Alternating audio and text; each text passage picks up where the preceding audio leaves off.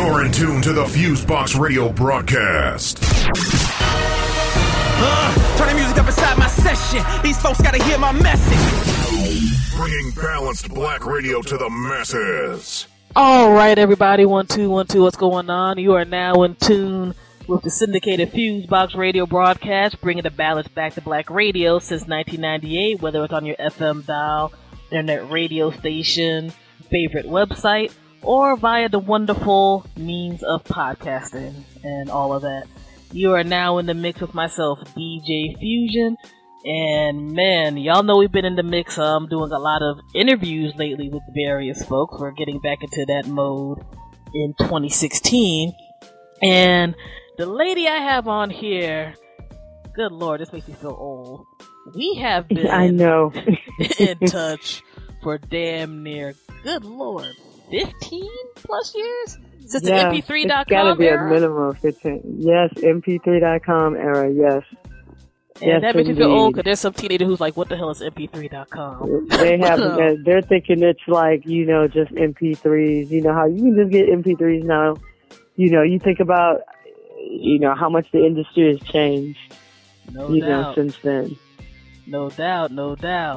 Since MP3.com days, a lot of folks know her for her great work in St. Louis and elevating St. Louis hip-hop. Various folks know her from her writings, with The Final Call, handsupdon'tshoot.com, making a bunch of complacent color types very angry on Facebook. And just so much more, man. Like, this is a very accomplished lady. Like I said, we've known each other for quite a while, and with the various things that are going on in the United States as of late, especially with the upcoming presidential and congressional elections, Black America is in a really, really interesting place, especially since the past 2+ years with everything that's happened from Trayvon Martin to Michael Brown to all the people, black folks and other people of color who have been killed unjustly by the law enforcement system, and just a lot of other stuff going on. We've been talking back and forth about really needing to get on there and talk about some things, and my girl B-Girl here on the line is based in the St. Louis, Ferguson, Missouri area, and literally ever since all this stuff started jumping off, we've been in touch and talking about a lot of things, and she's been one of those folks who's giving us a lot of information on the ground in regard to what was happening over in Ferguson, Missouri, and just seeing how things have, I don't want to use the term devolved, but that's all I can think of right now, from how the work was with feet on the ground, not just in Ferguson, but all over the United States and the world, to now where it seems like people want you to be more complacent within the system, as it were. It's a sea change I personally am not for, especially because it exploits the pain all these family members and people in various communities have been through. And with B-Girl and my private conversations, some of the stuff that's happening, we've made the sad joke of we need to be able to pick lottery numbers the way that we can pick some of the foolishness that's been going on. But yeah, we're gonna definitely get into some stuff, and first and foremost, let me formally welcome you, and if you want to break down a little bit of your history for the people, that'd be great. Wow, thanks for having me. I'm sitting here, just listening to you and do the introduction, and it just brings back so many memories. The fact that you brought up MP3.com, it's like, oh my God, you went way, way, way, way, way back. Yeah, I got to pull out my arthritis medicine because that made me feel old. Yeah, like, man, shit, you totally showed our ages right there. You know what I'm saying? Wow, and then just, everything else you were talking about, from the hands up, don't shoot to, what did you say? Agitating people online? What was that? Well, both agitating and aggravating some various peoples. If you look at some of your pages, yes. You're too polite. You're too polite. My background is just essentially, I mean, for people who don't know, I'm a hip hop head. I launched some of the first hip hop sites online. And when you look at where hip hop has evolved from that point in time, you know, and I know you are fully aware of this because you launched, you know, one of the first, and that definitely has to be the longest hip hop podcast. Just looking at how things have evolved, you know, over the course of, you know, the past 20 years. Mm-hmm. And it's just really, I don't know, man. It's just really amazing, you know, when you just to watch it evolve, to watch that evolve, to watch hip hop evolve, to watch this, new, well, I'm not going to necessarily say new, I'm going to say reemergence, you know, of social awareness, you know, within the younger generation, millennials. And just knowing how all of these pieces of all of these are pieces of a puzzle, you know, with where we are today and what we're trying to do. It's everything is intertwined. So, yeah, just listening to what you said, those are just the different things that were running through my mind right there. Ferguson, this is probably one of the first times I've really like sat and reflected upon it. Really don't get that many opportunities because we're living this all the time. You know, it's in real time for us. You know, there's no light switch where we can just flip it off and you know, turn it back on, you know, when need be.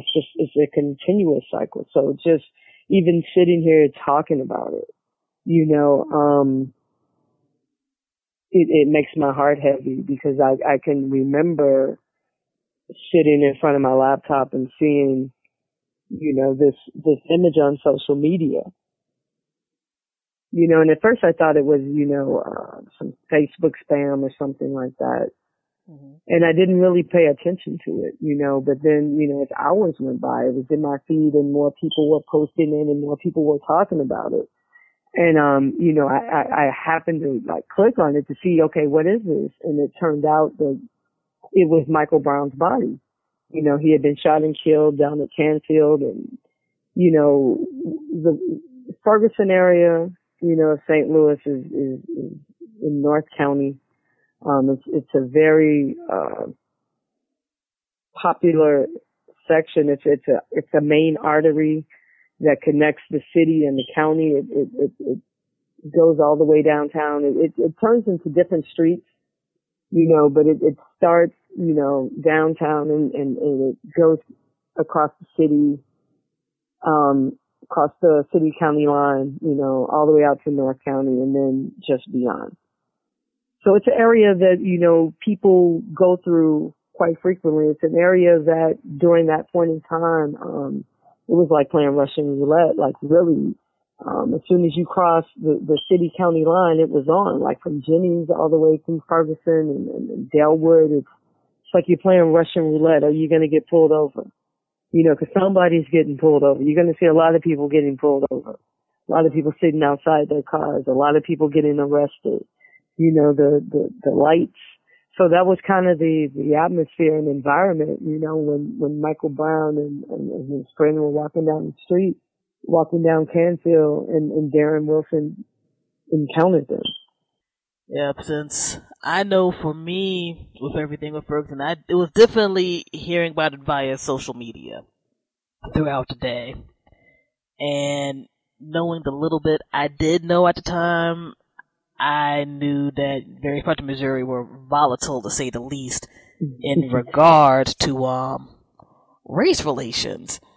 And I think because we are in this instantaneous social media age, and unfortunately being able to encounter good and bad immediately when stuff happens, the rage was palpable, especially since mainstream media took their sweet time talking about this horrible incident. And you're seeing, at least from my end, from where I am currently in the DC metro area, I was seeing more information about what happened with Michael Brown and Ferguson from international news outlets and people who are on the ground and, indie streamers and stuff like that, than I did turning on ABC, NBC, so forth and so on. And I think it was over a few days, and it's like, what is going on right now? And then, us seeing that these, outside media people were being harassed to the point where a lot of press freedom organizations had to get in people's asses about stuff with, saying that you had to be this far away to talk about stuff, and having tear gas fired on them, and God knows. Snatching them up out of McDonald's, just. Mm-hmm. And I think they had a no-fly zone for a minute, too. Do. Yeah, man, and they did that. And it's like, why is nobody talking about this really exactly loudly? But then that look at what the area is. Total violation. Total violation, of the Constitution. Just blatant. Right there, and no one does anything.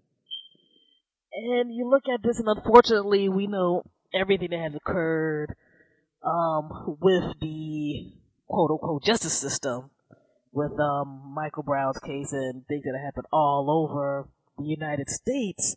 What I have a curiosity about, especially if you have your feet on the ground and seeing that some people got very mad at you reporting what was happening with your feet on the ground down there.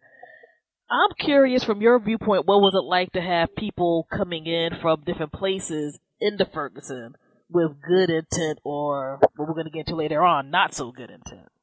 Like when you started having the massive people come down there. We were out there weeks before, people started coming. I think people were waiting to see, what was going to happen. I think, like the nation, the whole world was surprised, because these are not images you're used to seeing, and they were very reminiscent of, the images that were coming out of the 60s, on steroids. So, when people came initially, there were so many people that were coming out, you didn't even know these people were really not from here. You just figured, they were people who lived on another side of town, or, you don't know everybody. You know what I'm saying? You can live in the city and not know a lot of people in the county, and people in the county and not know a lot of people in the city, and live on a block and not know people on the next block. So you don't know everybody, so, I could speak for me personally, just, when I would encounter people and, you get to talk to them and things like that. What sent up red flags to me was seeing how local people were deferring to these people who were, and it was like, just people I knew. Like people I knew, people I've been in the trenches with, I would say, in terms of, I would say we were all on the same side of fighting for, the advancement of just the black situation in St. Louis. So to see those people, defer to people you don't know, and initially you're thinking it's a situation where, okay, we're all going to network, we're going to do this, we're going to make it happen, because you're thinking that these people are, from here, and you find out very quickly because they become really cliquish and it's really secretive, and you just see a lot of like red signs, and then you realize immediately these people are not from here, because once you get them on your radar, you can you can tell pretty quickly that they're not from St. Louis, and then at that point, like I said, it sends up a red flag, because it's like, okay, then who are they? And if it's someone who came to help and they were sincere, that wouldn't be such a, difficult question to answer. Who funded you? Who sent you here? Who paid? Did you get paid to come here? Mm-hmm. And it's really something, because when you think about it, when you look at where we are right now, and I don't know if you saw the New Yorker piece that came out a couple of days ago. I was going to definitely ask some stuff about that one. Yeah, but buried in that piece, they were talking about one of them got like $500,000 to write policy for policing in California, and I'm just like, based on what? Coming to Ferguson for a few days? You know what I'm saying? We were out there getting tear gas. You know what I'm saying? We are the ones who brought this issue to the forefront.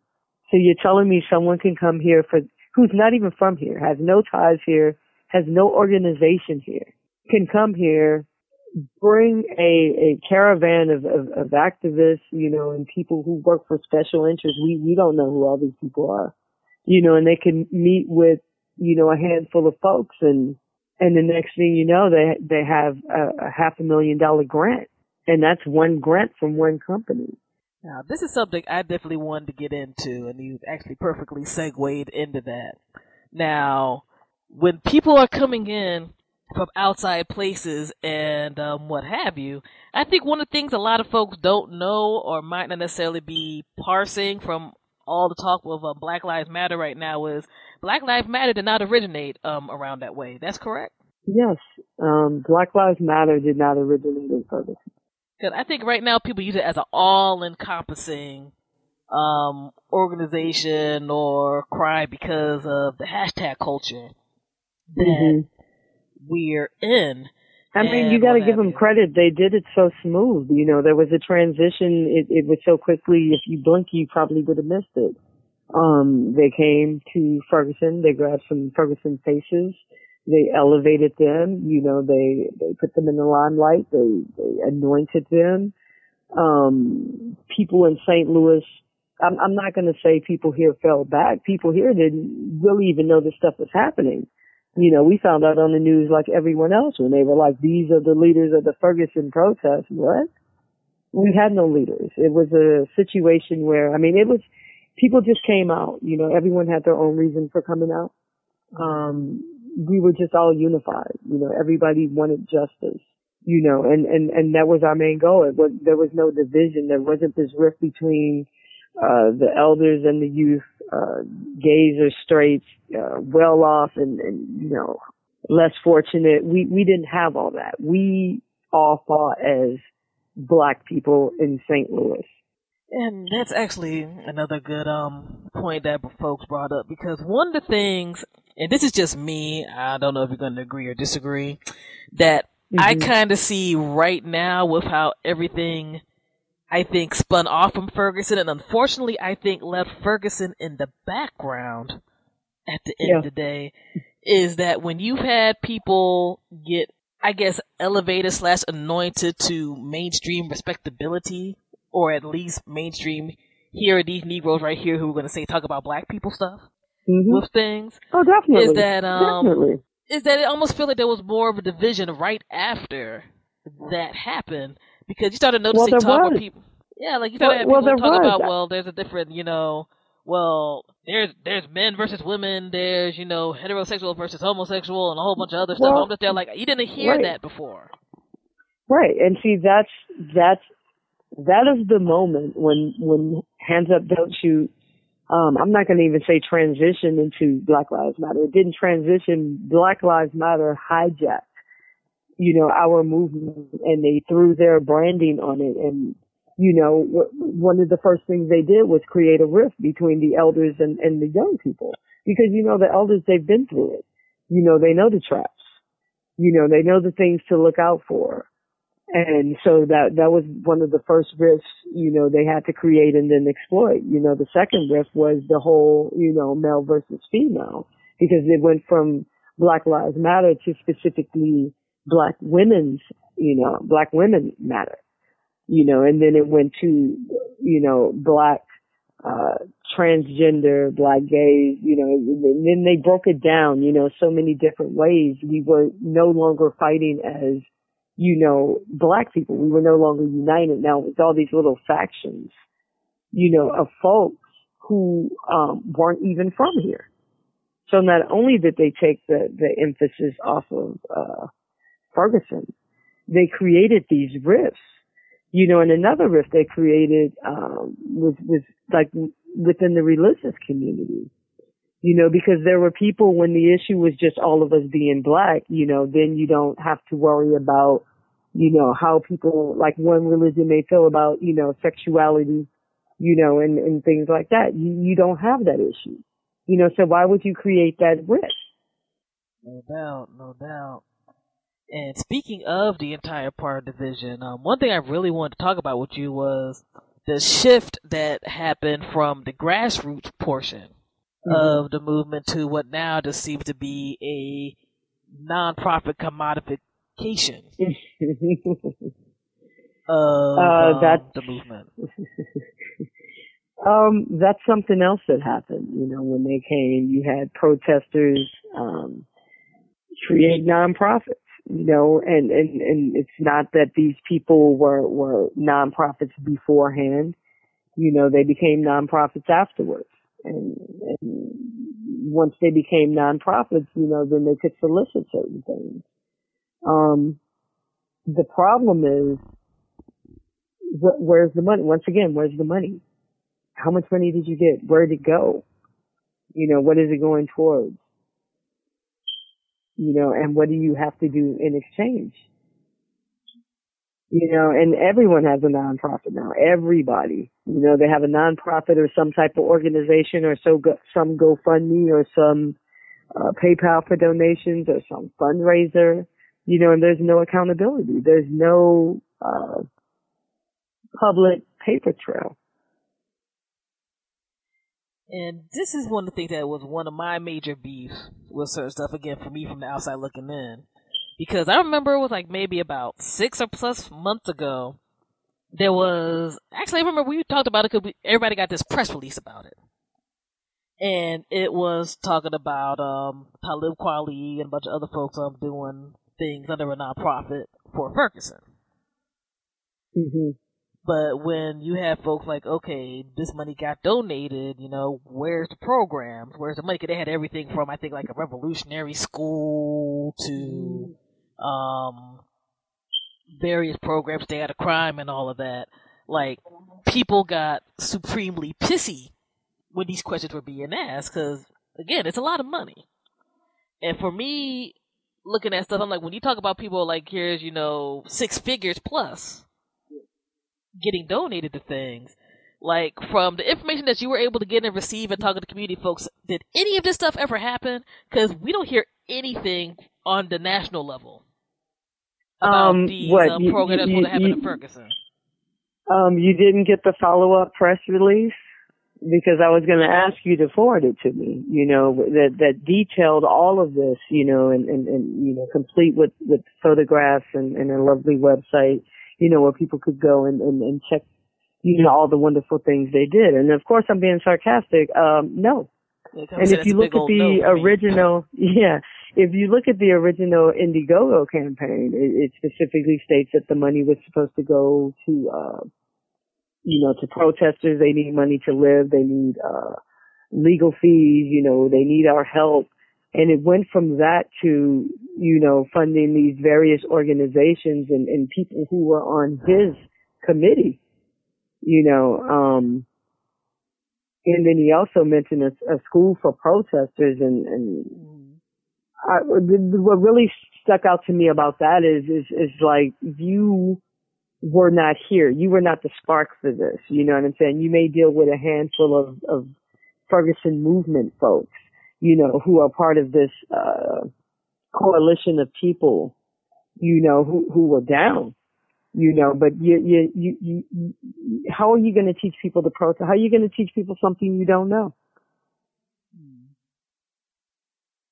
And, once again, no transparency. There's been no transparency, at all.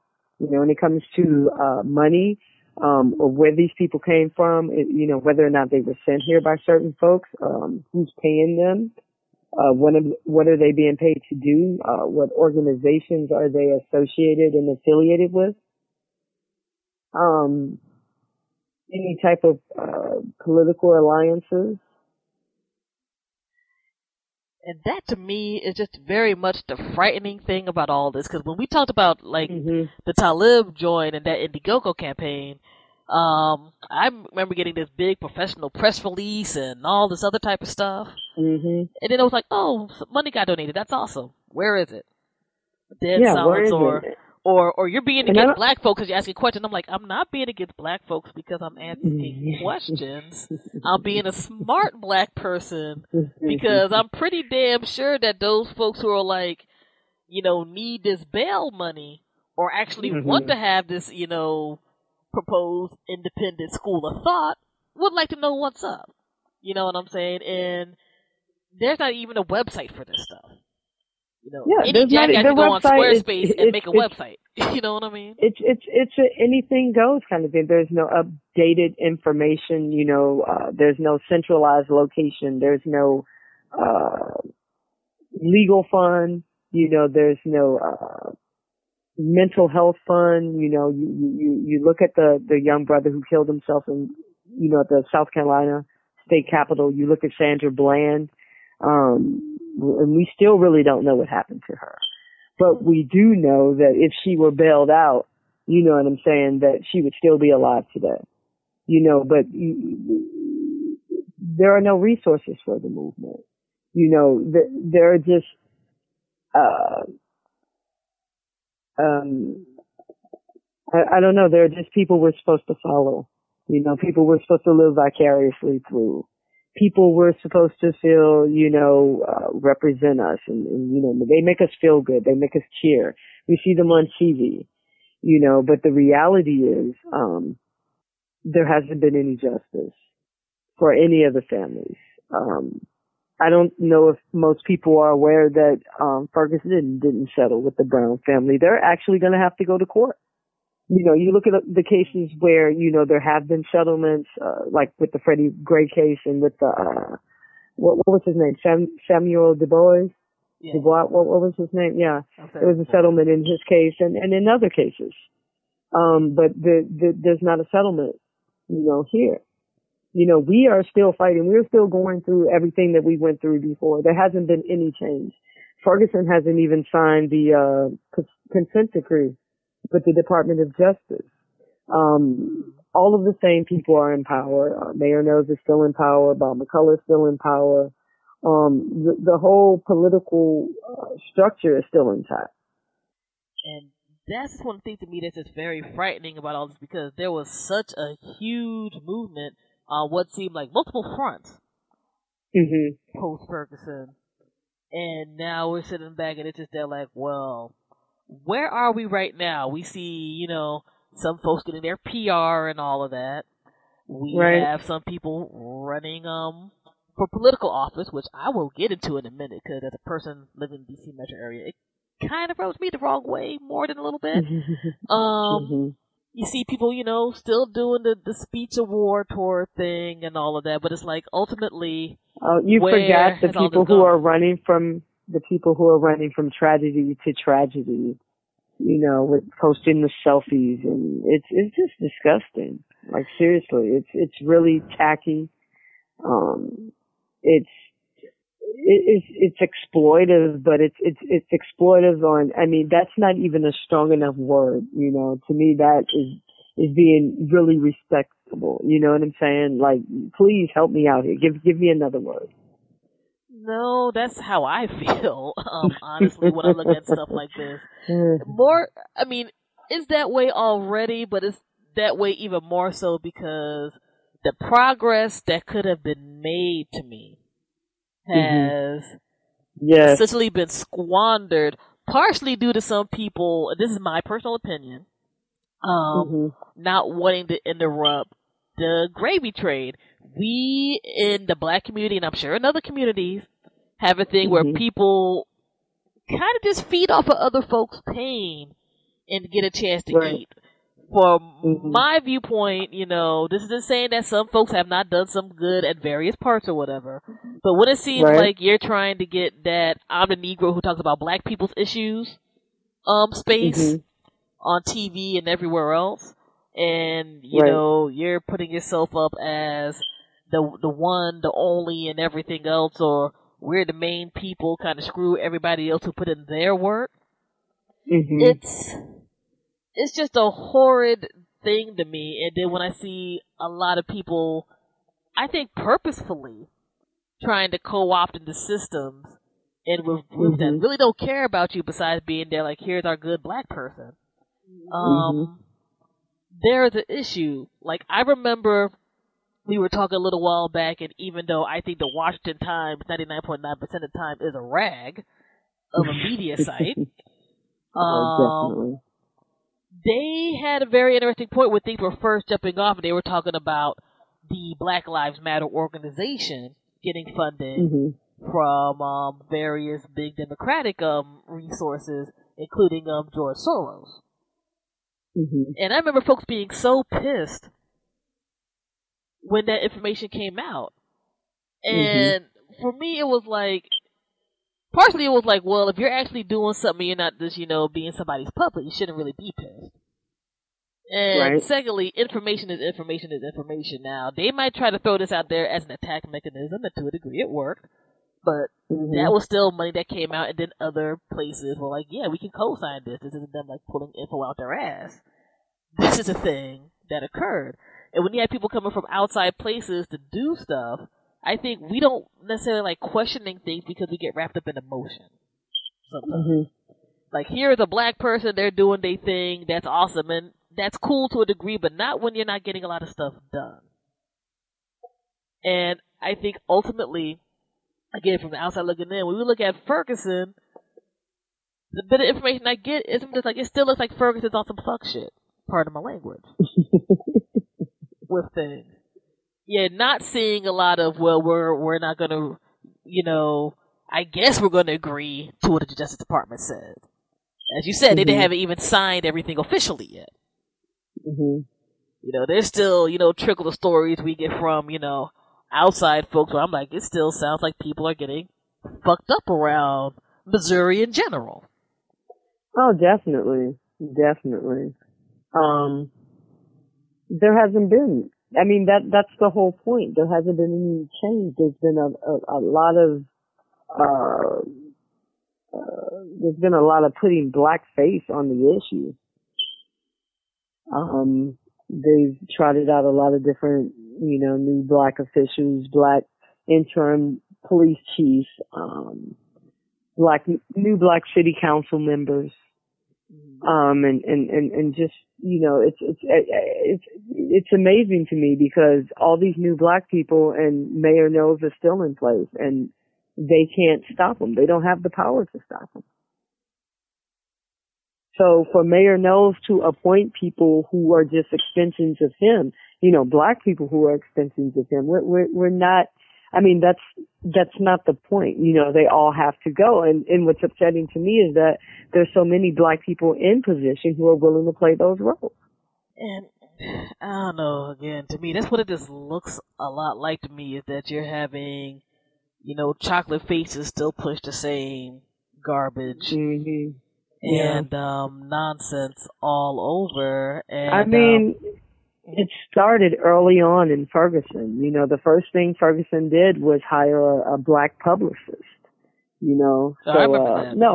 Actually they hired a white publicist and then they got rid of them because everyone was saying, oh, they got the white guy. So then they hired a black publicist who happened to be a guy who killed a black dude. I guess he couldn't find any other publicist who hadn't, any other black publicist that hadn't killed a black dude.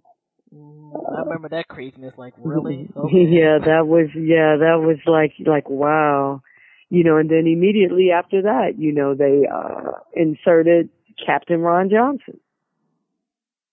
And people were like, oh, he's from Ferguson and he's black and he understands our struggle, but he works for them. He works for the state. He works for the establishment. At the end of the day, it's his job. He's not going to be on our side. He's not going to not do what he is ordered to do. So putting a black face on the supremacy, it's still systemic. You know what I'm saying? Just putting a black face on it doesn't make it black power, especially when blacks don't have any power. And he didn't have any power. There are people who will say, well, maybe things didn't get as bad as they would have if he wasn't in that position.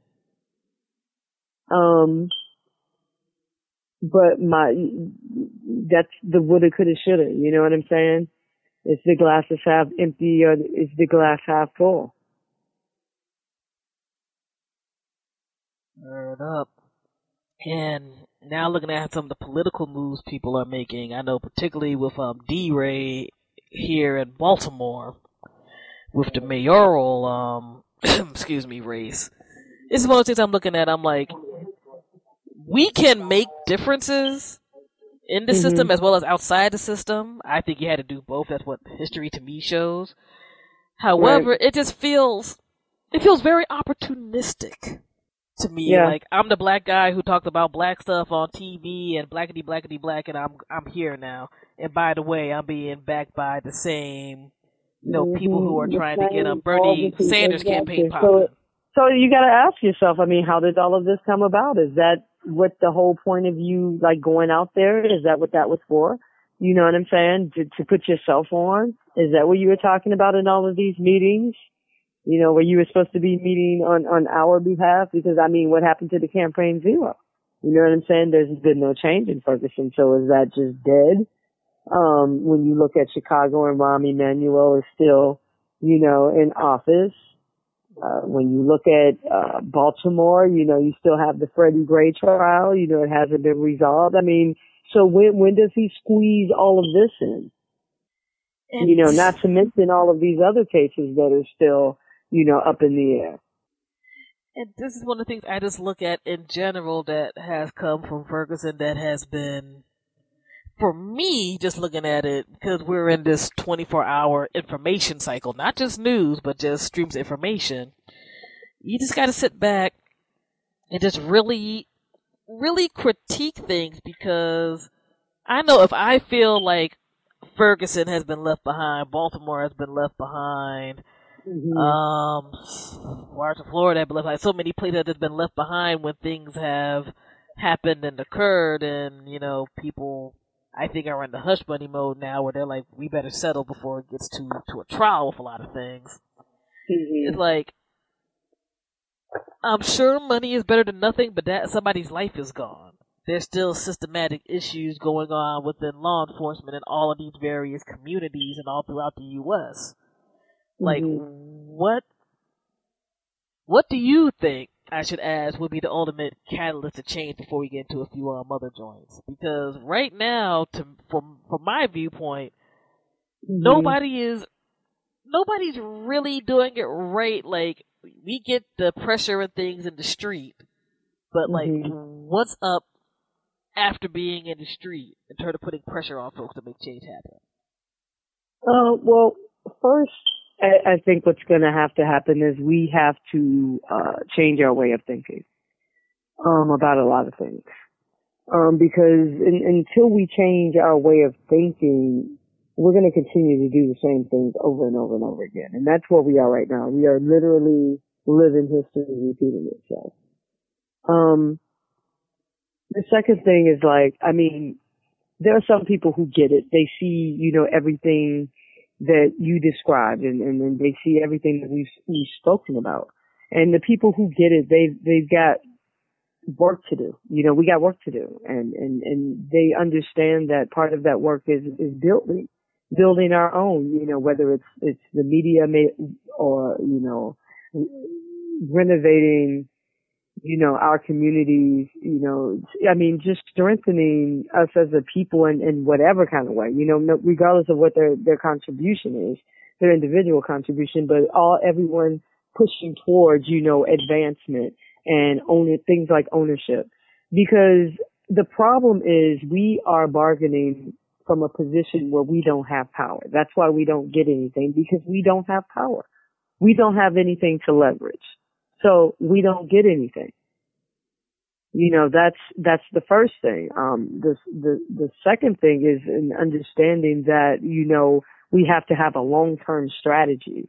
Yes, it's going to be like a process, baby steps, but, progression nevertheless. We can't just focus on the battle right now. We have to prepare, for future battles. You know what I'm saying? Because they're switching it up on us all the time.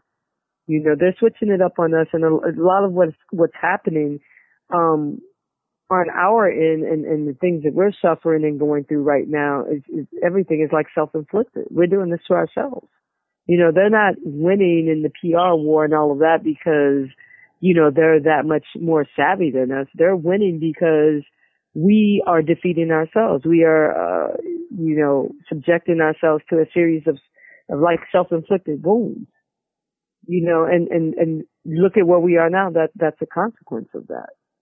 So it's going to take a variety of things, and there isn't like one set solution. You know, there isn't one fight. We're going to have to fight on many different battles. But the main thing, like I said, you know, from jump is we have to change the way that we think. We have to be more strategic. You know, we have to be more, it's like playing chess. You know, if you play chess, you know that it's not about the moves that you are making. You know, it's about what you are distracting people, you know, distracting your opponent. You know, you're setting them up for the kill. You know, you're 2 or 3 moves ahead, you know, of that piece that you're moving. And so that's what's happening to us. We're so focused on the piece that they're moving, you know, we're not looking long term. Oh, Bill, I definitely can agree with all of that. And perfect transition. I think one of the ways that right now the multiple movements at large, I think, are hurting themselves is trying to engage in revisionist history live and in living color in front of everybody. You mentioned the Jelani Cobb article that dropped by the New Yorker earlier this week. People can check out The Matter of Black Lives by your favorite search engine of choice, and I'll link that to the show notes when we have this posted up. Okay.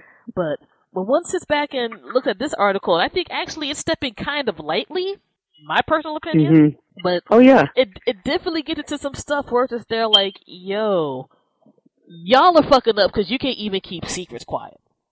You know what I'm saying? You can't keep fuckery quiet. And it's not just from this article, which breaks down a few really interesting things, but also I think a lot of folks don't know how to just keep stuff in their own circles. Like, like the old folks say, don't put all your nonsense on Front Street. And then be mad that people are talking about it later. Like, I never in a million years would have thought that a whole bunch of civil rights people are going to be bitching at each other on Twitter. Or bitching at people who feel like I have a question or I'm disagreeing. Or something. I would never in a million years guess that corporations would give these people millions of dollars who are on Twitter doing these things, you know, and talking about their, you know, fighting for justice. I mean, so is it just that anything goes? Is it just, this is comedy for them? Is this, entertainment? You know what I'm saying? There are no standards, just give them money and let them run loose and not be held accountable. I mean, like, what is going on here? Because it doesn't make sense to me. Like, it's one of those things that's just very, very bizarre because at least, I think especially the past maybe 2 to 3 months, there's always somebody on my Facebook like, you see this bullshit on Twitter where these folks are screaming on each other? And then it's just like, oh, yeah, they are. And it's just really minute by minute. Huh, okay. So-and-so don't like so-and-so. Well, you got paid this. Well, you got this under the table. They're like, what are you doing? What the fuck? Y'all got real issues. And stuff that y'all supposed to be talking about and representing, and if y'all need to visit each other, use a phone. Let Instagram and Twitter go. They can't because they have followers and they're posting for likes and followers and to be in the limelight and to get into news headlines and to have people talking about them. The fact that we're talking about them right now, you know, none of these people were like on the radar to this extent before, you know, Michael Brown was killed.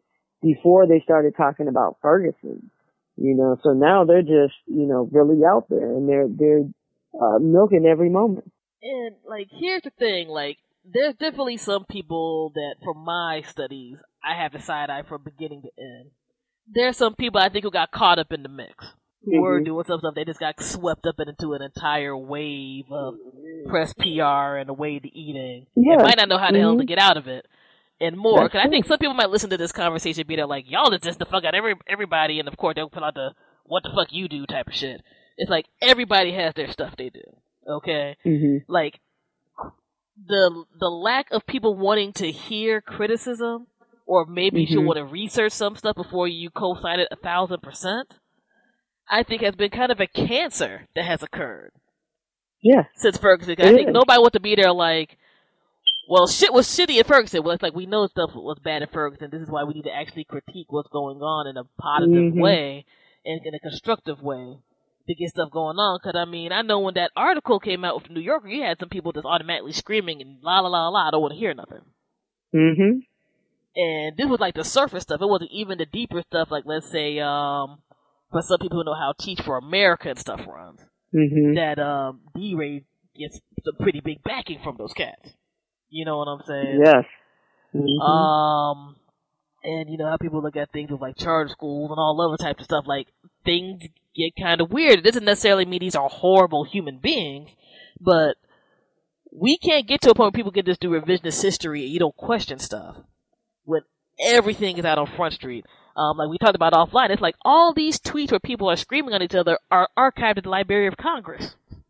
You know what I'm saying?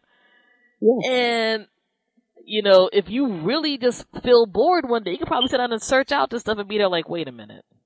Nobody's saying you gotta be an angel or perfect. Nobody is. But there's some really weird stuff going on under a banner that is supposed to mean something that you don't want to get watered down, period. You know, in general, not just for your community and stuff, but for these other situations that are coming up, like I brought up at the beginning with all these elections going on. Because people right now, I think, are looking at the Black Lives Matter scenarios and contingent as being, here's how I can get me some votes. Here's how I can get some support. But if that seems unstable, then where are black people right now? In terms of having their leverage and their power, and whereas black people goes other groups of color, go other marginalized groups. In terms of how civil rights push and stuff goes on. And, like I said, a lot of people saw the article in the Medium that was published by the Medium. They talk about, well, Black Lives Matter was actually supposed to be for people to network. And it's like, wait a minute, what? Yeah. Like, you don't got to be a historian to be like, that wasn't really how it started. No one said that. Like, where did you say this ever? When you were on the news and you never corrected anyone who called you, you know, referred to you as a leader. You didn't make that distinction. You know, there was never this distinction. As a matter of fact, you used the fact that they labeled you a leader, you know, to solicit millions of dollars. You know, and the only thing I can think, like me personally, is it's got to do with just not wanting to be transparent about the money. Because people are asking questions about the money. A lot of people are digging. Unfortunately, it's the conservatives who are digging, because these are like the media darlings of the left, you know, and the Democratic establishment. So it's people on the right who are coming out with this. And yeah, you don't have to agree with their rhetoric or anything like that. But I mean, there is some truth in what they say. I mean, at least if nothing else, they can point you in a direction where you can form an educated opinion for yourself. And I think that's ultimately what people fear in general, is like independent-minded people, period, much less independent-minded black folks. Because one of the things that I'm pretty damn sure is going to happen post this interview, like what happens with most of our shows when we get into certain stuff, is that, why are you talking about that? That causes problems. No, there's already been fucking problems. We're trying to figure out why they're occurring, how they're going to go. I mean, there are a lot of problems that people aren't aware of because they just see things, you know, at the surface. You know, they don't see what's going on beneath the surface. They haven't peeled the layers back. I mean, me personally, I've gotten, you know, so much pushback from different people, since August the 9th, 2014. I really try not to get into, you know, debates with people who were not there. You know what I'm saying? If you weren't there, it really doesn't matter to me what you think. Because at the end of the day, you're talking about secondhand, thirdhand information that you got. You know, you weren't there to see for yourself. I was there. You know what I'm saying? And it was a lot of other people who were there. And the reason these people are standing up is because people need to know what happened. I mean, anyone who takes offense, I mean, they can do the research for themselves. What they need to look at is, I mean, these issues are still happening. You know, this could happen in their town if it hasn't already. You know, they don't have to take my word. They can talk to Baltimore activists, the same ones who are, you know, questioning D-Ray right now. They can talk to, Ferguson activists. They can come to Ferguson themselves. They come to West Florissant and Chambers. Put that in your GPS, you know, and come talk to people in the community. Ask them about any of these people. See if they even know who these people are. You know what I'm saying? Because that's how far removed, you know, these people are. I've had people, say things like, I thought you were, you know, at first I thought you were jealous, you know, that's why you were, you know, so angry, you know, in your criticisms and the things that you post. Yes, I'm angry because I was there and because I know this happened. You know what I'm saying? And because I know for a fact they did these things. You know what I'm saying? So yeah, I'm gonna be angry. You know what I'm saying? It's like if you were there, like if you witnessed someone running from your house, you know what I'm saying, and they stole some of your stuff, and you see the person running with your stuff down the street, you know what I'm saying? You're not going to be like, oh no, they didn't do it, or you're not going to like not be angry when you see that person. You're going to be upset. So I mean, just this whole I don't know, where people feel like what I'm supposed to prove something to them. I mean, what did these people prove to them? You know what I'm saying? What did they prove? How were they vetted? You know, they don't know D-Ray. People don't know D-Ray. They don't know these sisters who started Black Lives Matter. They don't know them. They just see them on TV. You know, so for people to say, who am I? Who are they? You know what I'm saying? Who were they when they came here? You know, no one, if I'm telling you I don't know them and you're hearing this from activists from LA to Baltimore, then, you know, obviously there's a problem. And it's a problem that needs to be addressed, because you can't have a movement where there is no transparency or accountability. And I just don't believe in this whole we have to be PC correct about it, or we have to be respectable about, you know, how we get at them. You know, Ferguson, we ain't about that. You know what I'm saying? When you out there getting tear gas and you're going through all of that, you have surpassed that point. You know what I'm saying? We're coming demanding answers. The same way, you know, we stood out there and we demanded answers on August 9, 2014. And I think that's what the ultimate frightening thing about a lot of this is for me, is like people just don't want to even ask questions. Nobody's saying that you got to shit on everybody and the good that, you know, various folks have done or could have done is negated or anything. But I think it is a legitimate question to be like, who are these folks? You know, where are they from? What they doing now? What did they do beforehand?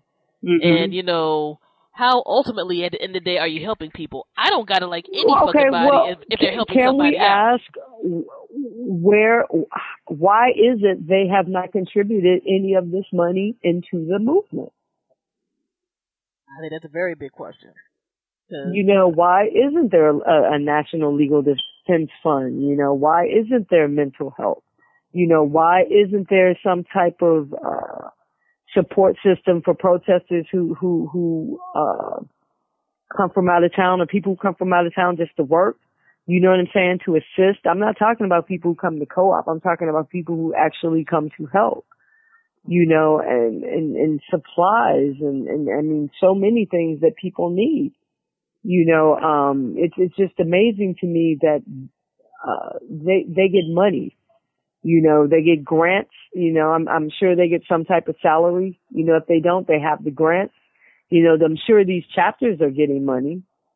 You know, and I just don't think it's fair that all of these people who, were not from Ferguson, who did not make the sacrifice that the people of Ferguson made, were able to come there, co-opt the efforts of that community that was fighting for justice for one of their own, you know, and then to walk away, you know, with millions of dollars. And then also who, I think, affiliates under the banner Black Lives Matter. I mean, it's perfectly confusing. It's perfectly confusing. Like, it's completely confusing, and it's crazy because you had the folks who were just there like, well, this is an overall, nebulous, movement / slogan. You got folks who are like, well, here's the Black Lives Matter organization, and that stands for this. Here are the people who are like, we co-sign political people. Here are the folks who are like, we don't co-sign political people. And for me, even on the most basic level, it's like, well, what the fuck is this? If somebody says Black Lives Matter, what does that mean? I think, as with Heads Up, Don't Shoot and other things, it just almost got co-opted to trying to, the message got watered down. It did. To the point of this nebulous emptiness. And it's a sad thing to see so much passion and, mental power and spiritual power and everything else just kind of be there like, well, what is it? It's a thing even more than that, it was the unity, because I never thought I would see that type of unity in St. Louis, or maybe even with Black people. You know what I'm saying? Because it was a unity that was there, and that's the biggest loss. There was unity. There was, people just were out. You had gangs, who were, Bloods and Crips, working together to protect businesses. You had, it just didn't matter. You know what I'm saying? None of the division, we didn't have any of those divisions. That didn't happen until Black Lives Matter came, and it was just really unfortunate, that a handful of St. Louis folks, just completely, compromised the movement for their own personal gain. And you see the personal gain, whether it's fame or, books or, speaking engagements or, prominence or access, jobs.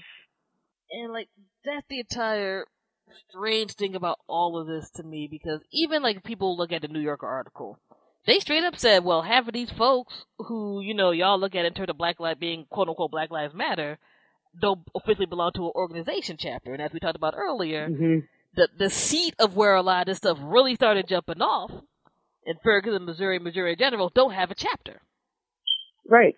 And it's like, well, they can't exist in St. Louis? And because I'm gonna tell you why. Because of everything I just told you, they cannot come to St. Louis. You know what I'm saying? The article in the Atlantic also mentioned, one of them had to cancel an appearance speaking at Webster University, for fear of safety, and that was, I don't know. Fear of safety. Safety issues, and they were kind of implying like something with Campaign Zero, something Netta or something. I don't know, but my thing is like Netta is on thin ice herself. You know what I'm saying? So no, they can't have a chapter here. They can't come here. That's the question people need to ask themselves. If the people of Ferguson are so happy with Black Lives Matter, why are they not welcome here? Why would they be getting, these threats? What would make Ferguson turn on them? Could it be everything I'm saying? Yes, it is. Unless you just don't want to believe it, you know what I'm saying? That's the thing. I can't make people believe something they just don't want to believe despite evidence. Everything we're talking about is you can verify it very easily. You know what I'm saying? You can go to handsupdon'tshoot.com. You can go back to post, all the way to August the 9th, and you'll see, just from the media analysis, some of the tweets and different things that we're starting to storify, so that we could connect the dots. You could go look in these people's timelines, these people who are now trying to act like they don't know each other. They don't know what happened with the money, and this person is not part of this, and all of that. They weren't saying that stuff, a year ago. They were all buddy. They were all on the gravy train, And speaking of Campaign Zero and all of that, since you now just made me think of that. You hear Black Lives Matter, you hear Campaign Zero, you hear all of this type of stuff. From your viewpoint, are any of these folks able to actually are doing stuff down there or walking the streets down there? No. No. Again, all you have. I don't know. Okay, I'm gonna tell you this. I'm gonna tell you like this. Go to their social media and see if you see photos of them, down on West Forest and they're down in Canfield. see if you see D-Ray being embraced, you know, by grassroots activists who have been fighting the battle, you know, in Baltimore while he was out doing whatever he wanted to do. You know what I'm saying? Like people who sacrifice. You know, these people, their own words and tweets and social media. I mean, their own work. I mean, they discredit themselves. So, I mean, unless you just really want to believe the illusion, you know what I'm saying? I mean, it is what it is. You know, whether you choose to accept it or not, I mean, these things are happening, and they're happening in real time.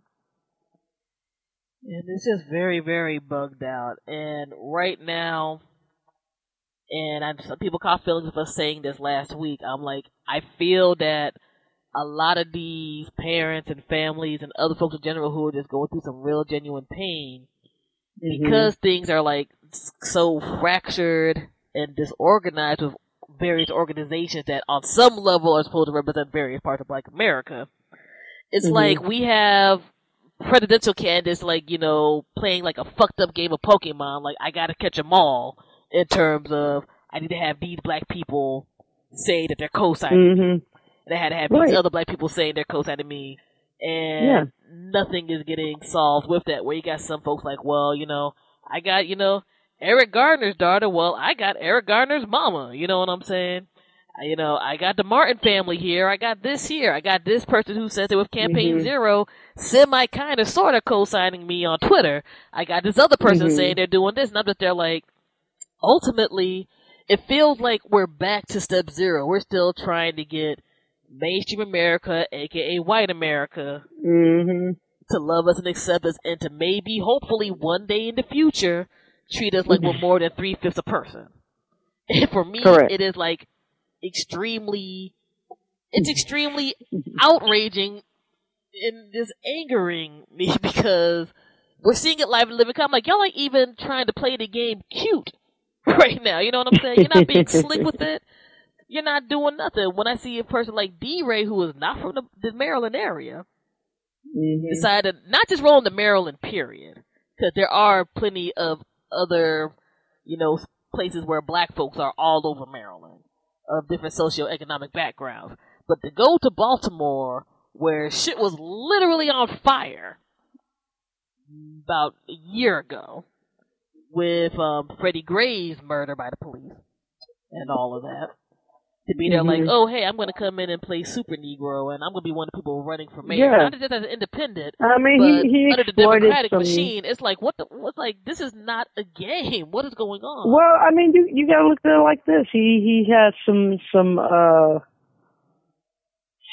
roots he wants to exploit. He's been there to DC. He got bit by the bug. You know, Baltimore is a hop, skip, and a jump away.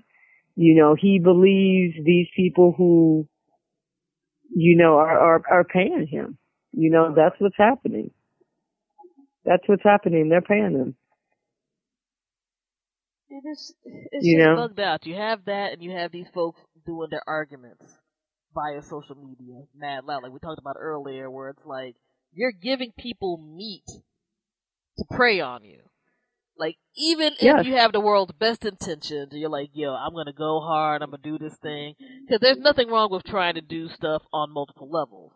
But, like, when you have people, like, arguing back and forth with Sean King, all of a sudden it's like, Black Lives Matter leader argues with Sean King. It's like, what are y'all doing? I mean, I know I'm saying what the fuck a lot, but it's like the only thing I can think of that really encompasses. I mean, think about the exchanges.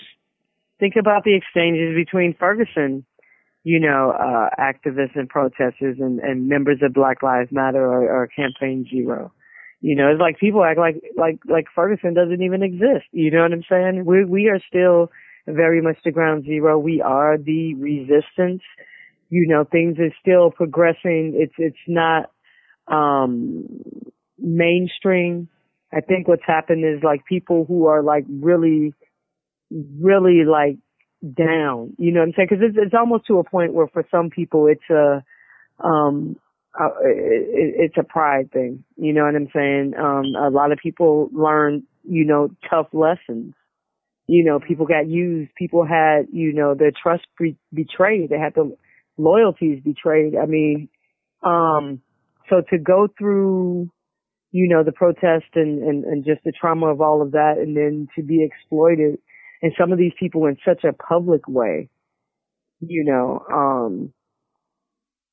people are still feeling that, and that gets, that's the motivation, on top of the motivation that they already had. I mean, I critique Ferguson activists as much as I critique Black Lives Matter or Campaign Zero, as much as I can critique the establishment, as much as I critique Obama. But one thing that I do have to say about Ferguson is Ferguson has heart. St. Louis people have heart. They fight. They do fight. It's not just a situation where they're just talking about this, because it sounds good. They were out there. They were getting, tear gas. They went through that.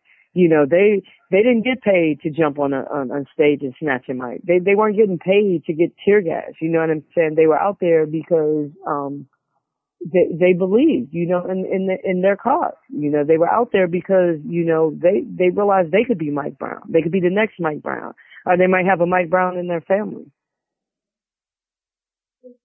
So, it's,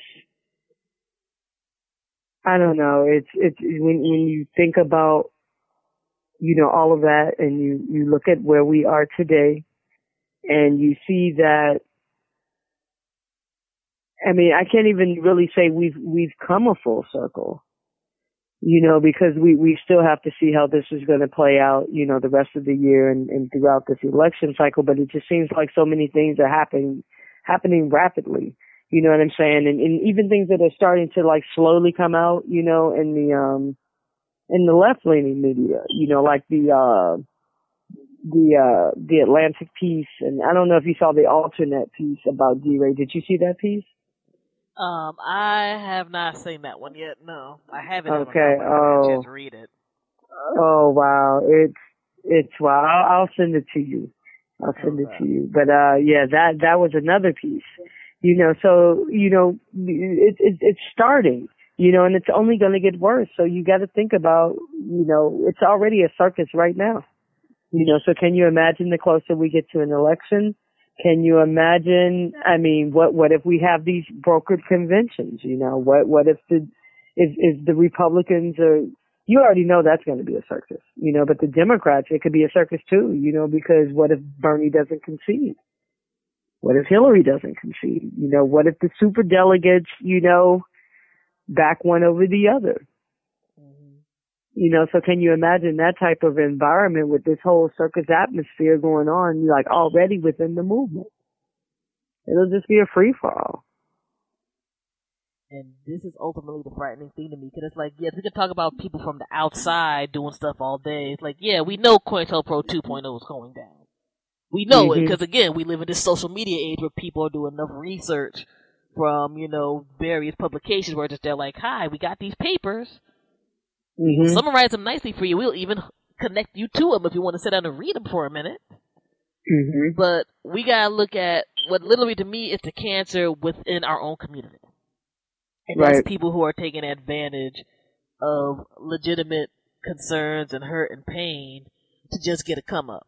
To get a basic check, to essentially get some coin from people, and I think ultimately, because we've been talking about this so much offline and just with the way our schedules are, we've never had a chance to connect to really talk about this in a public forum that is needed, that this type of stuff had to get out there, because I think even when things were really going on, you only heard from so many people about what was happening in Ferguson.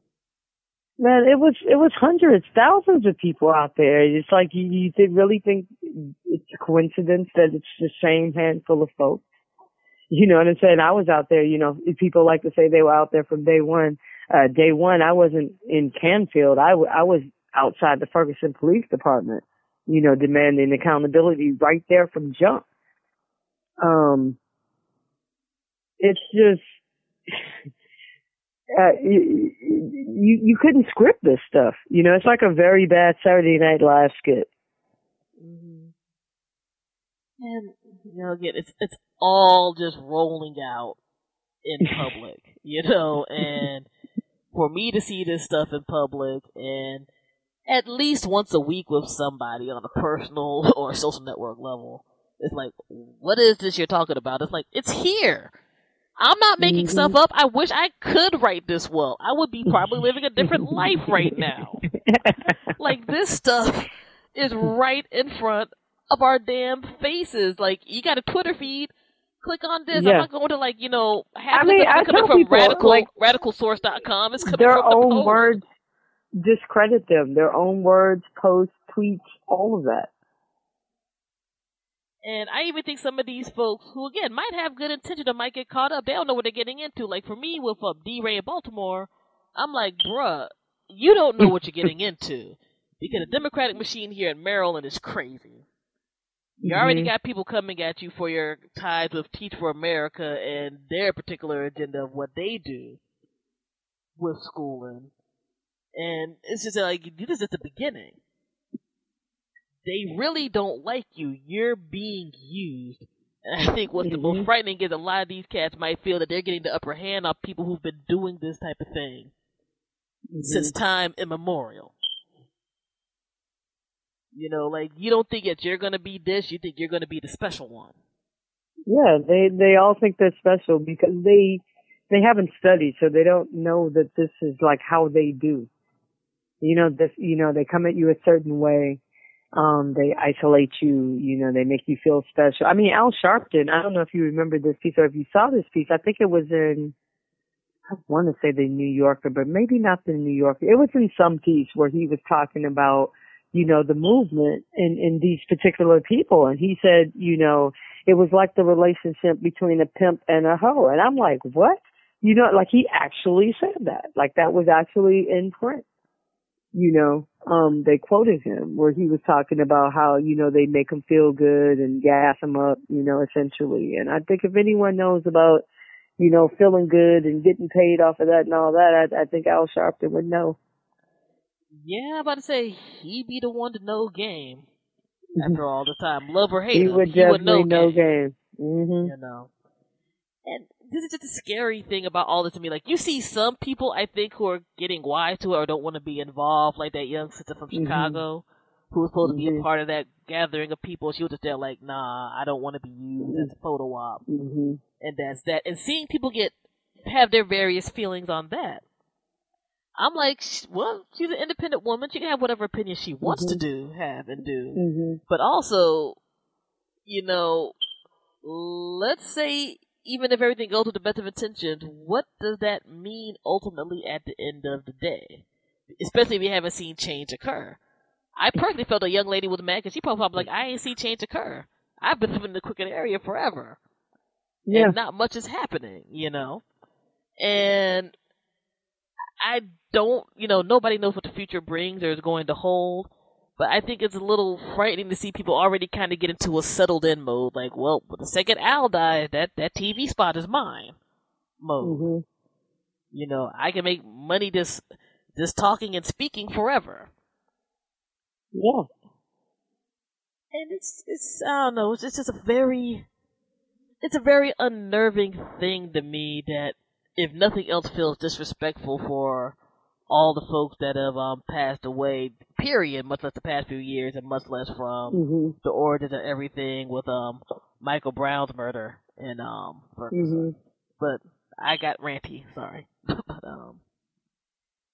yeah, it's just a strange thing, and I hope, with the feedback that you gave and everything, that, some folks are listening, and that we can make some change, or at least let's get some real transparency out there, yo.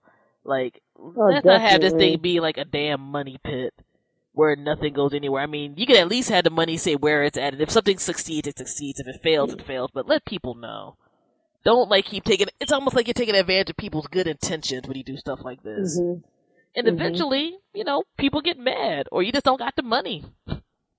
After a while. I mean, I think the insult on top of the injury is how they play. They flip it and try to play the victim role, to escape accountability. And it's like no one's personally attacking them. No one's attacking them personally.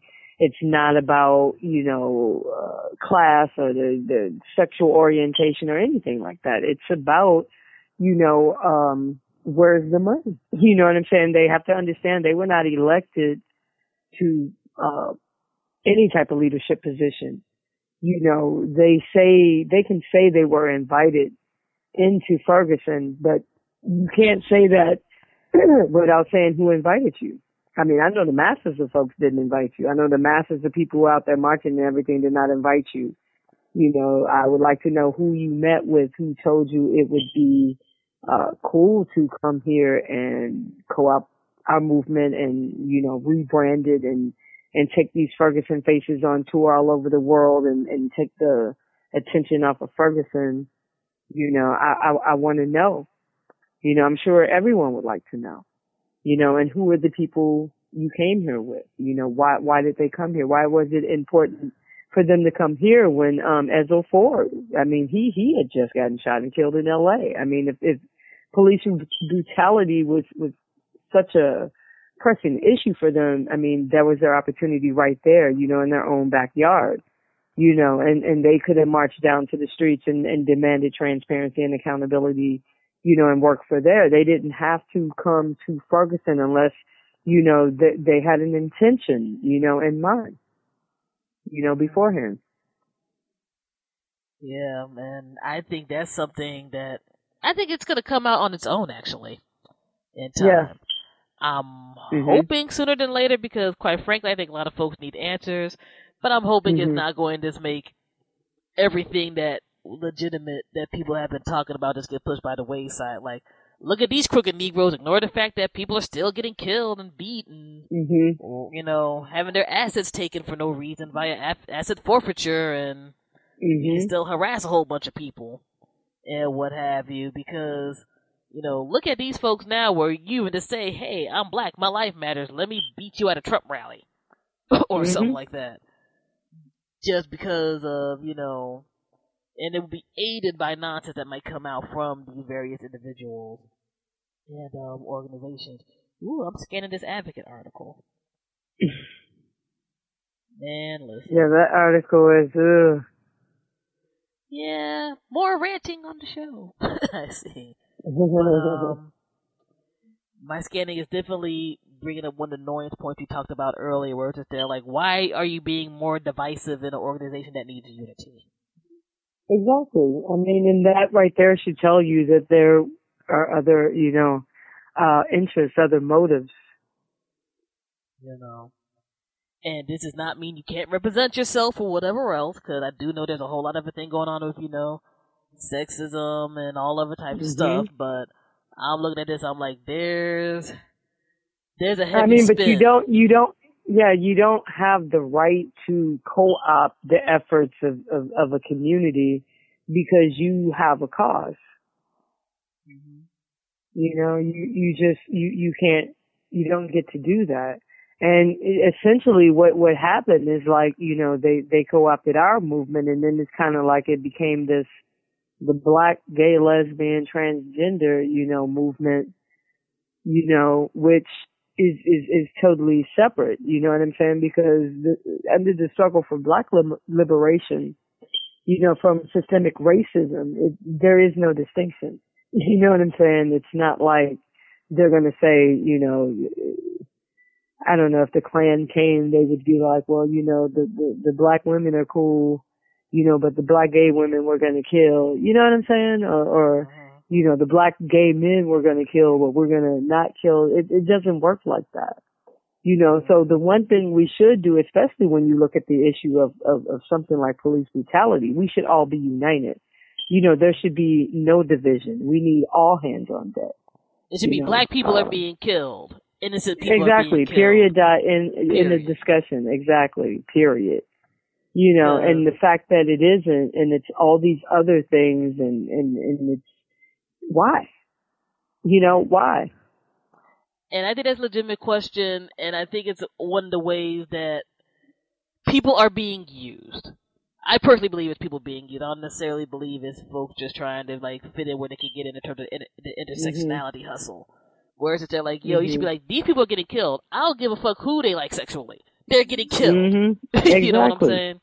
I don't give a fuck who you like in bed as a leader. As long as you're being a leader, then Hooray! If you want to represent that part too, I ain't mad at it. It's not hurting my Well, feelings, I'm but it's not supposed to be there like my whatever, thing, whatever. You know. What's upsetting to me is, I mean, the hypocrisy and the contradiction, and you can see it because for them to insert themselves in the positions that they did within the movement, and then come out and say that, you know, it's about black women or it's about black gays or transgender, you know, or whatever. It's like that's not represented. I mean, the numbers, you know, that they are in leadership position is not represented, with the community that they claim to serve. You know what I'm saying? I mean, percentage wise, like the majority of black people are not gay. So how can you have a movement where the majority of people in leadership, you know, for this black civil rights movement, you know, are gay? And you can't just say, well, you know, gay people's, and I think I read this in the Medium piece, or maybe it was even in the Atlantic piece, or it could have been in both, where they were saying that, works or efforts by, you know, gay black activists have been erased. I don't necessarily believe that they were erased. I think that people, when you're united, it just doesn't matter. Do you understand what I'm saying? It doesn't matter because you have the unity. We're all black. We're all fighting for black issues. You know what I'm saying? Across the board. You know, black people didn't oppress gay black people. Black people, you know, didn't have the power to say whether or not they could get married or get on their loved one's insurance policy. We didn't have that type of power. You know, so for them to come in and just completely take over our movement, you know, I feel like that's as oppressive, you know, for us as the establishment. You know what I'm saying? Because these people don't represent us. They're not even reflective of us. You know what I'm saying? Not even in the numbers.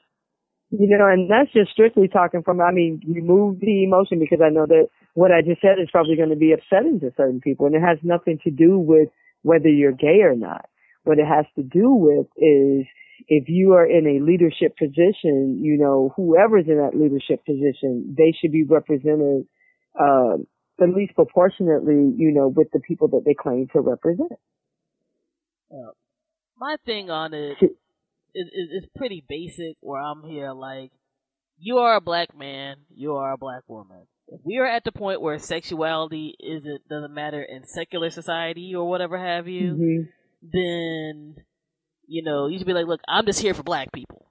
You know what I'm saying? Exactly. There you go. I don't care where you are. I'm here for black people. Yes, I myself may be A, B, C, D, or E, but it's about black people. I don't have to be, you know, separatist about, well, because I'm this, I want to represent black people. This more, because nobody is doing that when you're on the street. You know, a black trans person can get shot as easy as a black homosexual, as easy as a black heterosexual of any sexuality. You know what I'm saying?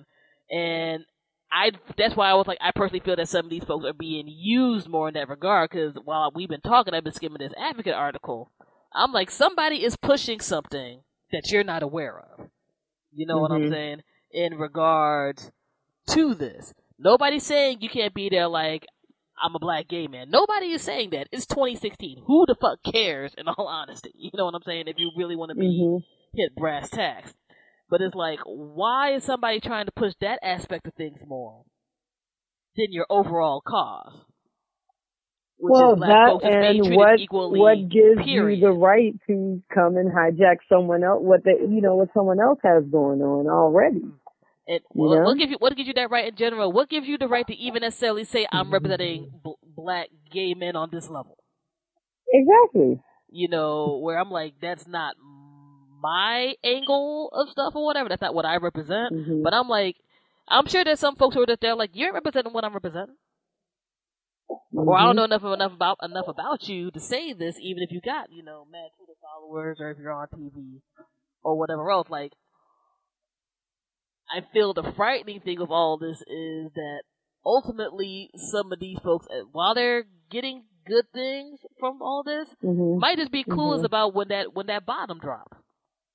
Because let's keep it really honest, and I think that's one of the things we got to look at, post Ferguson too, is however we may feel about President Obama, that era is going to be over by January of 2017. And a lot of these concerns that have come out in the public, for good, bad, or indifferent, I don't really trust the other presidential nominees when they get to see the power to pay as much attention, even if it's just surface, as President Obama and his administration has. And it's one of those big reasons why I'm like, we really need to get shit together. We really got to get shit together, because if we feel that progress was minuscule after 8 years where there was actually a black American president who at least on some level cared, you damn sure ain't going to get it with anybody who went to the GOP. I don't give a damn who they put in there. And with Hillary or Bernie, they may have some care as general human beings, but they're not going to care as much as another black person. So people got to get their shit in line and get their stories in line, and at the very least, get mature. With what's what. And also, I think ultimately one of the big lessons of Ferguson, from my viewpoint from the outside looking in, is local work and collectivization has to happen. You can't depend on these cats, who are on the TV screens all the time. For stuff. And I think sometimes we fall into that trap of celebrity, and the folks who have fame are supposed to take care of us. That's not how shit works. That's not how it's ever really worked. Someone or the elected officials, like they're our moms. It's like this infantile, relationship or something, where we have to wait for someone to do for us. I think we have a lot of power, and I don't think we tap into it nearly, as much as we can to make it beneficial for us. But I think, a big part of that is that, look at all the things that we experience every day. Just systemic racism, just the trauma from that, to live in this country, I'm sure black people have, post-traumatic stress disorder, that's been passed down from generation to generation. So on one hand, you're just going through it all the time, you know what I'm saying? You don't really have time to even think about things on a certain level until bam, it slaps you in the face. No doubt. And I think one thing we got to get out of everything is it's good to react to stuff. You're going to have to react when bullshit happens, but you can't be just purely reactionary. And that's what we are. We're for the most part, it's a reactionary type thing. We react and we got to get out of our feelings. We got to stop being so emotional, and so easily controlled and led astray, by our emotions. And just the whole engaging in symbolic action. I'm not really feeling that part of the movement, especially the symbolic action that is designed to, bring individuals, into prominence. It's just too much of that. We got all these little movement celebrities now. This person is famous for climbing and snatching a flag down. This person is famous for snatching a mic. Come on. Yeah, I think it's just a want to have somebody publicly out there all the time, which I think is, if you got the power to put a message out there that other people don't, I think that's cool. You know what I'm saying? But they're not the only people who can do stuff. Like when I saw people tripping about the Beyonce. Sorry. No, I was just going to say, like, we have to get beyond that to doing things that will change our circumstance. Because I think right now we're doing a little too much, celebrating, a little too much of the easy stuff. You know what I'm saying? That stuff is really easy, but it doesn't contribute to changing our circumstance. We have to focus on the things that are going to change our circumstance.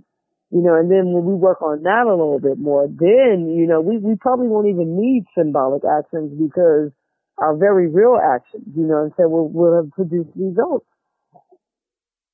No doubt. Because, I look at stuff, and we have a society that gets mad when you just do symbolic actions where I'm like, I'm a black person, I'm a human being.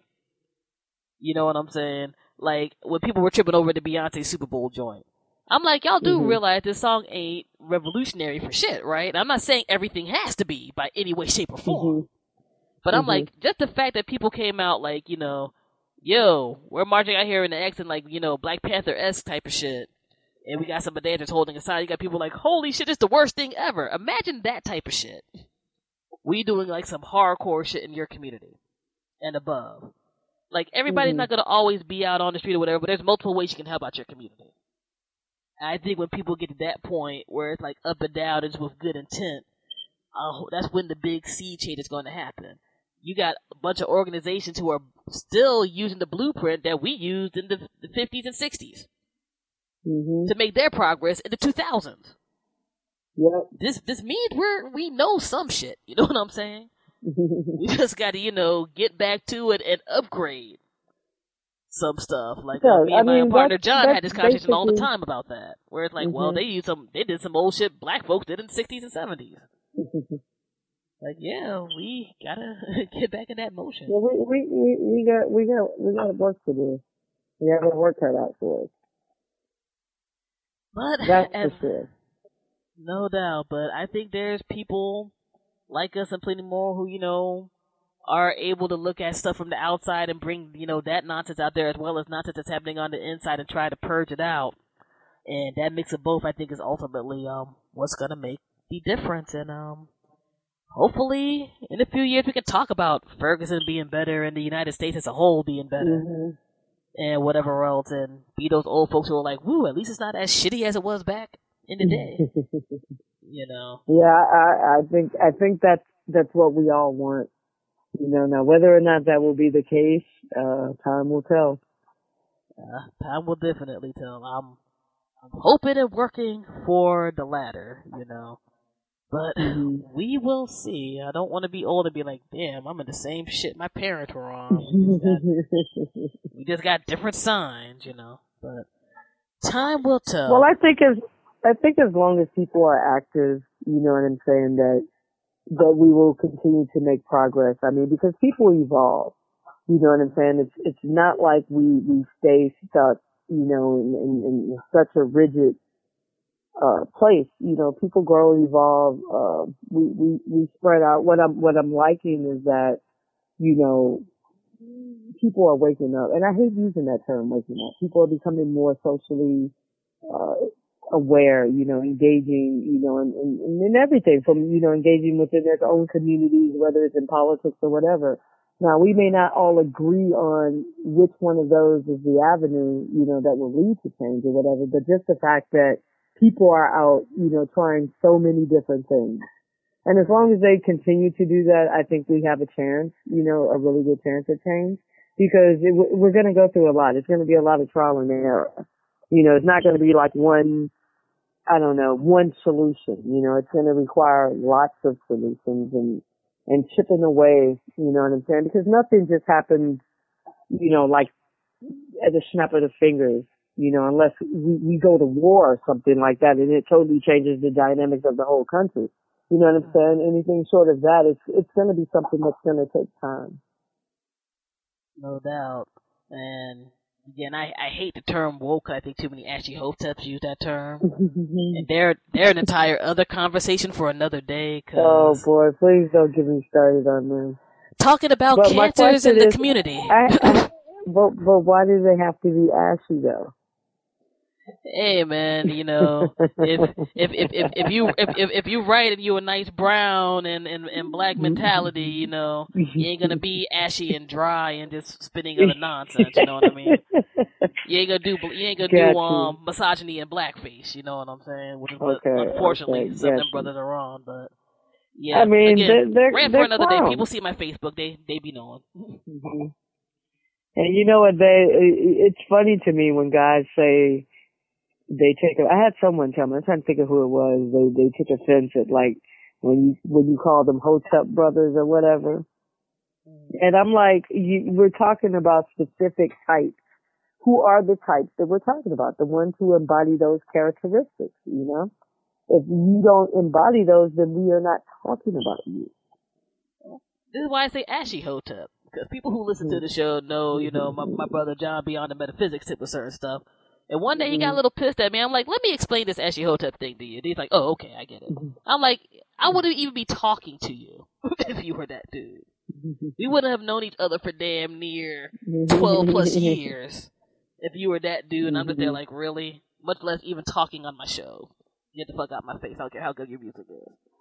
But, you know, that's another cancer that had to be eliminated, guys, and we haven't seen that yet with these other movements, and I hope we don't, because Jesus Christ, if you think there's fodder now for people to tear folks up, good Lord. Some of y'all brothers, read a book. Don't just look at, you know, YouTube memes and other stuff. But anyway, you know, this was not an Ashley Hotep conversation. This was on some other various stuff. But man, thank you definitely for calling in and doing this interview. I know you a traveling woman. I know you're busy doing a whole bunch of stuff. I know you fend off a bunch of these nonsense people, at least on Facebook and other stuff, every single day by bringing the real. You know what? It's like I can't stop. It's like we're bombarded with so much. If it's not propaganda in the media, you know what I'm saying? If it's not, you know, elected officials or the establishment trying to make some slick move when no one's watching. You know, we also have to deal with, you know, the narrative that people within the movement are trying to construct now. Like the people who hijacked the movement, the people we're talking about right now are trying to jump out in front of, you know, the calls for transparency and accountability. You know, and we can't allow that to happen. You know, so you have to do this every day. I mean, to even stop for 1 minute, you know, it's so much is happening, and not just in Ferguson, in Chicago, you know, in Baltimore, you know, the police there are on trial. I mean, there are things happening, you know, everywhere. Yeah, man, it's a grind. Some people do not understand how this grind is. They're like, no, I know too much. I had to let other people know too, and all of that, so they can make their own decisions and thoughts and things. It's a mission. It's sincerely and truly a mission. And what I would suggest people do is not just blindly take anyone's word. I mean, not even mine. You know, like I said, they can go and check timelines. You know, check Twitter feeds, see who flipped the script, you know, see who was talking one thing then and he's talking another thing now, see who did a complete, you know, 180. You know, you can, they'll see. You know, they will see. The information is there if anyone wants to find it. You know, it's only difficult, you know, when people choose to ignore or just don't want to deal with it for whatever reason. No doubt. I mean, a lot of this thing, ultimately, when we do these things with media, is to have you get into some conversation, for other people to do research or whatnot into the stuff we're talking about. As we always say on the show, you don't got to agree with a damn thing we're talking about. But if it gets you to talking and doing some research, we've done our job. And I definitely hope with this interview, where we touch base on a whole bunch of stuff, folks go on ahead and you know, do their job. One of the scariest things in the world for people is a person with a, you know, who can critically think and have their own independent mind. And we want to have more of those people around. Instead of, you know, just automations looking at, you know, mainstream media or like listening to some, you know, demagogue or something on their various media outlet of choice. Now, speaking of dope media outlets, can you tell the folks how they can check out the work that you're doing? They can go to handsupdon'tshoot.com. Right now, I mean, the platform is still being constructed, but we have archived, thousands, of articles, you know, and media analysis and commentary and just some of the things that are going on, within Ferguson. So they can go there. They can follow, me on Facebook, B-Girl for Life, BGYRL. And then FORLIFE. If they type that in, it should, my name should pop up, or the Hands Up Don't Shoot Facebook page, or the STL Hip Hop page. STL Hip Hop, is a local music site. It has been covering, Ferguson. I mean, STL Hip Hop has been about issues in St. Louis even before Mike Brown. So, the fact that it's exclusively now, like really on at least, on Facebook. You can get all movement information and things like that. But if you go to the website, I mean, we still have, content from St. Louis and just, throughout the Midwest. Twitter, hands up, don't shoot without the T. And you know what? I wish Twitter would just allow you to just make your name whatever you want. All these little, restrictions and you can only use so many letters, that's why I don't tweet. I can't break things down in 140 characters. No, I just share stories. I just share stories there that I'm like, if y'all want to see me rant about something, go on to Facebook. Or listen to the show. Definitely Facebook and the website. Okay, cool. So y'all heard it, and y'all will definitely see all the links to these wonderful sites in the show notes once we have this podcast on and rolling. And any other media projects or other stuff coming up? Well, we are in the process of launching, the official launch for Hands Up Don't Shoot Radio. And we're just looking for movement music, or if people have political or social commentary they would like to contribute. The station is already live on iTunes Radio. You can go to the website, check it out. I believe it's on Windows Media, and it's being added to other platforms. So what we're looking for right now is just, movement music, like artists. A lot of artists, are very active. They're very socially aware, and they have something they want to say, and their voices should be heard. All right, no doubt. Y'all heard that here. Don't send whack music. Again, I've known B-Girl since MP3.com days, and I know she is not beat for garbagey music. I don't care if you got a message behind it, okay? Your movement music still has to be good, guys. Some people forget that. Yes, definitely.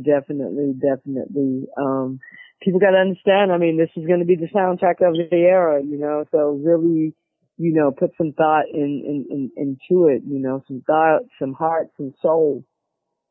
No doubt. Have all of that. Have some beats and know how to make a song, okay? Because these are conversations I've had with people before. Don't have like a long intro. Like I don't want to hear a 2-minute intro. No, let me stop. I'm just playing now. But she really definitely check out the station. Okay. If you have the TuneIn app, just search for Hands Up Don't Shoot radio, and it's really amazing because when you listen to the station and you hear these songs that are about Mike Brown or Trayvon Martin, or just the issue of police brutality, Ferguson, George Zimmerman, Trayvon, it's like, it's just an incredible experience. Like I say, it just does something for the soul. No doubt. So everybody, definitely check out all the wonderful outlets that B-Girl is doing her thing on and all that good stuff. Again, we'll link all of that to the show notes with the upcoming podcast and everything. And definitely, since I know you're always on the road doing something, thanks for taking out time to do this, man. I'm so glad we're finally able to touch base. Finally. And thanks for having me. Thanks for your platform and giving me the opportunity to let people know, what's really happening. No doubt. And, again, definitely thanks for all the support you've given us here at the Fusebox Radio from its very beginnings, damn near. Oh, man, I remember that. Rutgers University. What is it? I remember Rutgers that. Rutgers U from when I was a student to me being an older person now. Not that much older. Yeah. Older person. Yeah, no, you're up there. Now I'm telling your age. I want to have people like don't get it jacked up. I'm in my 30s. I've said that, but I'm not waving my cane around either. Okay. Let's let it be known that's true. None of us are going gray here. Not just yet. Even with all the stress we go through, we're not going gray. So. Oh well, I'm telling you, I got a little. Well, I call it my wisdom. I'm showing my wisdom. It's like, wow, but, it's been a long time, man. I remember when I first stumbled upon the Fuse, I didn't even know what a podcast was. You know what I'm saying? That's how long you've been online. It's like, what is this? Yeah, and you've done it consistently for so many years, man. How many episodes do you think you have that you've done? Man, let's see here. I started the show in '98. This April will be shit. Wow. My show's a teenager. What the fuck? Okay. Yeah. See, that's almost 20 years. About 20 years. It'll be 18 years around April of this year when I first actually started doing the show. The podcast we've been doing at least for over 8 or 9 years when we first started getting with Podomatic. I'll have to check that one day. Yeah, man. Podomatic, mp3.com. Yeah, we live through technology, y'all. All y'all who think it's easy to do this mess. It really isn't. I mean, I know with y'all, actually. You one of the first people I know who doing independent net radio station. Mm-hmm. Back in and just to see, that evolve, into the whole streaming Pandora and all that stuff we see today. It was like, wow, what's an MP3 player? An iPod? God damn, that's expensive. Now it's like, you know what really got me was Live 365 closing. Yeah, that was one of the things that made me feel ancient, because I was there like, damn, y'all been doing this since 99. Holy crap. I know. I mean, my first stations were on mp3.com. And that's really where I would say a lot of my websites, were started. But, the actual like streaming stations, were all started on, live365.com. As a matter of fact, I've only had one station go to number 1 on Live365, and I've had lots of stations on there. I've only had one go, to number 1, in the hip hop charts. And, they had like thousands of stations, and guess which station that was? And I'm asking you because I know you're familiar with my different sites and things like that, but guess which one? Man, you had like 1,000 back in the day. STL Hip Hop. STL Hip Hop. Yeah, it's really amazing. People, St. Louis has a lot of talent. The problem is, and it's the same problem in other like cities with things that are trying to come up, is just a lack of just knowledge. You know what I'm saying? Because artists, they've only experienced things at a certain level. And they're not dealing with people who, it's not like really a lot of people who have like industry experience at the higher levels, that work with these people and bring them up. And the reason for a lot of that is that a lot of those people who were the innovators were pushed out. So now these things are left with people who just, they're either doing the award hustle, or the performance sell tickets, or, they're not really dealing with, developing artists, and educating them and teaching them and getting them industry ready. It's more like the accolades, Yeah, and it's a sad thing that things happen in a lot of areas. I definitely see it where I currently am right now. And, Jersey, dear God, Jersey had its own issues that are like bananas being right between Philly and New York. But local areas are interesting. I know with your work you did in St. Louis, I know you and a bunch of other folks tried so hard. It's just they're like, look, I can't baby you. You know what I'm saying? Either you're going to be about your work or you're not. And unfortunately, a lot of people I don't think are about the work. They're like, I rhyme, I'm supposed to be a star. And it's like there's so much more to stuff than that. Even if you have a quote-unquote hit, there's so much more that has to go on. That's when you see some of these folks who are just like, oh, I hear about an area. You're thinking about somebody 10 to 15 years ago. It's like, no, there's still talent, but it's not crafted a certain way. Even in the current internet age where it's so much more easier for you to distribute your music, put it out there.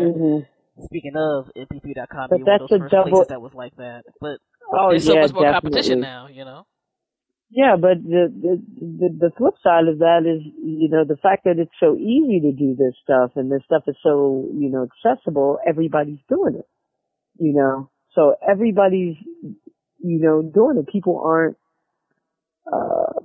standing out. People, you know what I think it is? I think right now, because it's so easy and because anybody can do it and because I was going to say the bar has been set low, but in some cases the bar doesn't even exist. that people just feel like this is their own little reality show, you know? You know, them being a rapper or a singer or whatever, the social media presence, you know, YouTube and likes and followers and all of that, you know, Instagram, it's their own private Idaho. It's their own private little, you know, reality show. In their minds, they are the Kardashians, they are Kanye, they are Jay and Beyonce. They're all that. They got everything they got. And that would be cute if they actually made good music and or money. But it's not necessarily now, see, I way. purposely didn't say anything about the quality of the music. You know, if you're making, like, if you were at least eating, I'd be like, you know what, this could suck to me because it could ultimately be subjective with music. But it's like, y'all, like, I mean, for me, I don't know. even if you were but for me, even if you were whack, if you did your stuff right, you know what I'm saying, I think that you would get to a point where you would at least be decent. I'm not saying that you're going to be good, you know what I'm saying, but at least you can, I mean, listen to the radio. I mean, there's a lot of whack stuff on the radio, so you can't tell me there's not an audience. You know what I'm saying? Somebody may like it, you know, but at least, you know, present yourself as polished as possible. Polished and with home training. Which is yes, home training is very vital. Like, do you know how far you would get if you just didn't act like a dick with some of this music? Just for the sake of me being there, like, I might not like this, but so-and-so may, and if they ask me about you, I'll tell them my opinion, because people know who I am and how I am. But I'll be there like, look, they had some manners. They acted decently and professionally. You may want to give them a chance. And then like, oh, your music is whack, and you're acting like a rancid bastard. No, that's not how life works. Well, first they don't understand that, like, a lot of us online know each other, especially those of us who have been around, like, from the early days of hip-hop online. You know, and, I don't know, man, this whole sense of entitlement, you know, I walked away, you know, from the local scene. You know, just because it just got to a point where it was like becoming counterproductive. You know, the whole purpose of being in the scene, you know, is create a platform and create an environment, you know, that where artists could, you know, develop, you know, because labels stopped developing artists, you know, a long time ago. Well, you know, an environment where they could, learn, you know, how to be media savvy, you know, learn how to brand themselves, you know, how to package themselves, like how to conduct themselves, how to establish business relationships, you know, and it just really, artists weren't interested in that. And it was sad because this is during the time I used to get hit up all the time from major labels. You know, they would ask me about specific artists, or if there were some artists, you know, I wanted them to check out.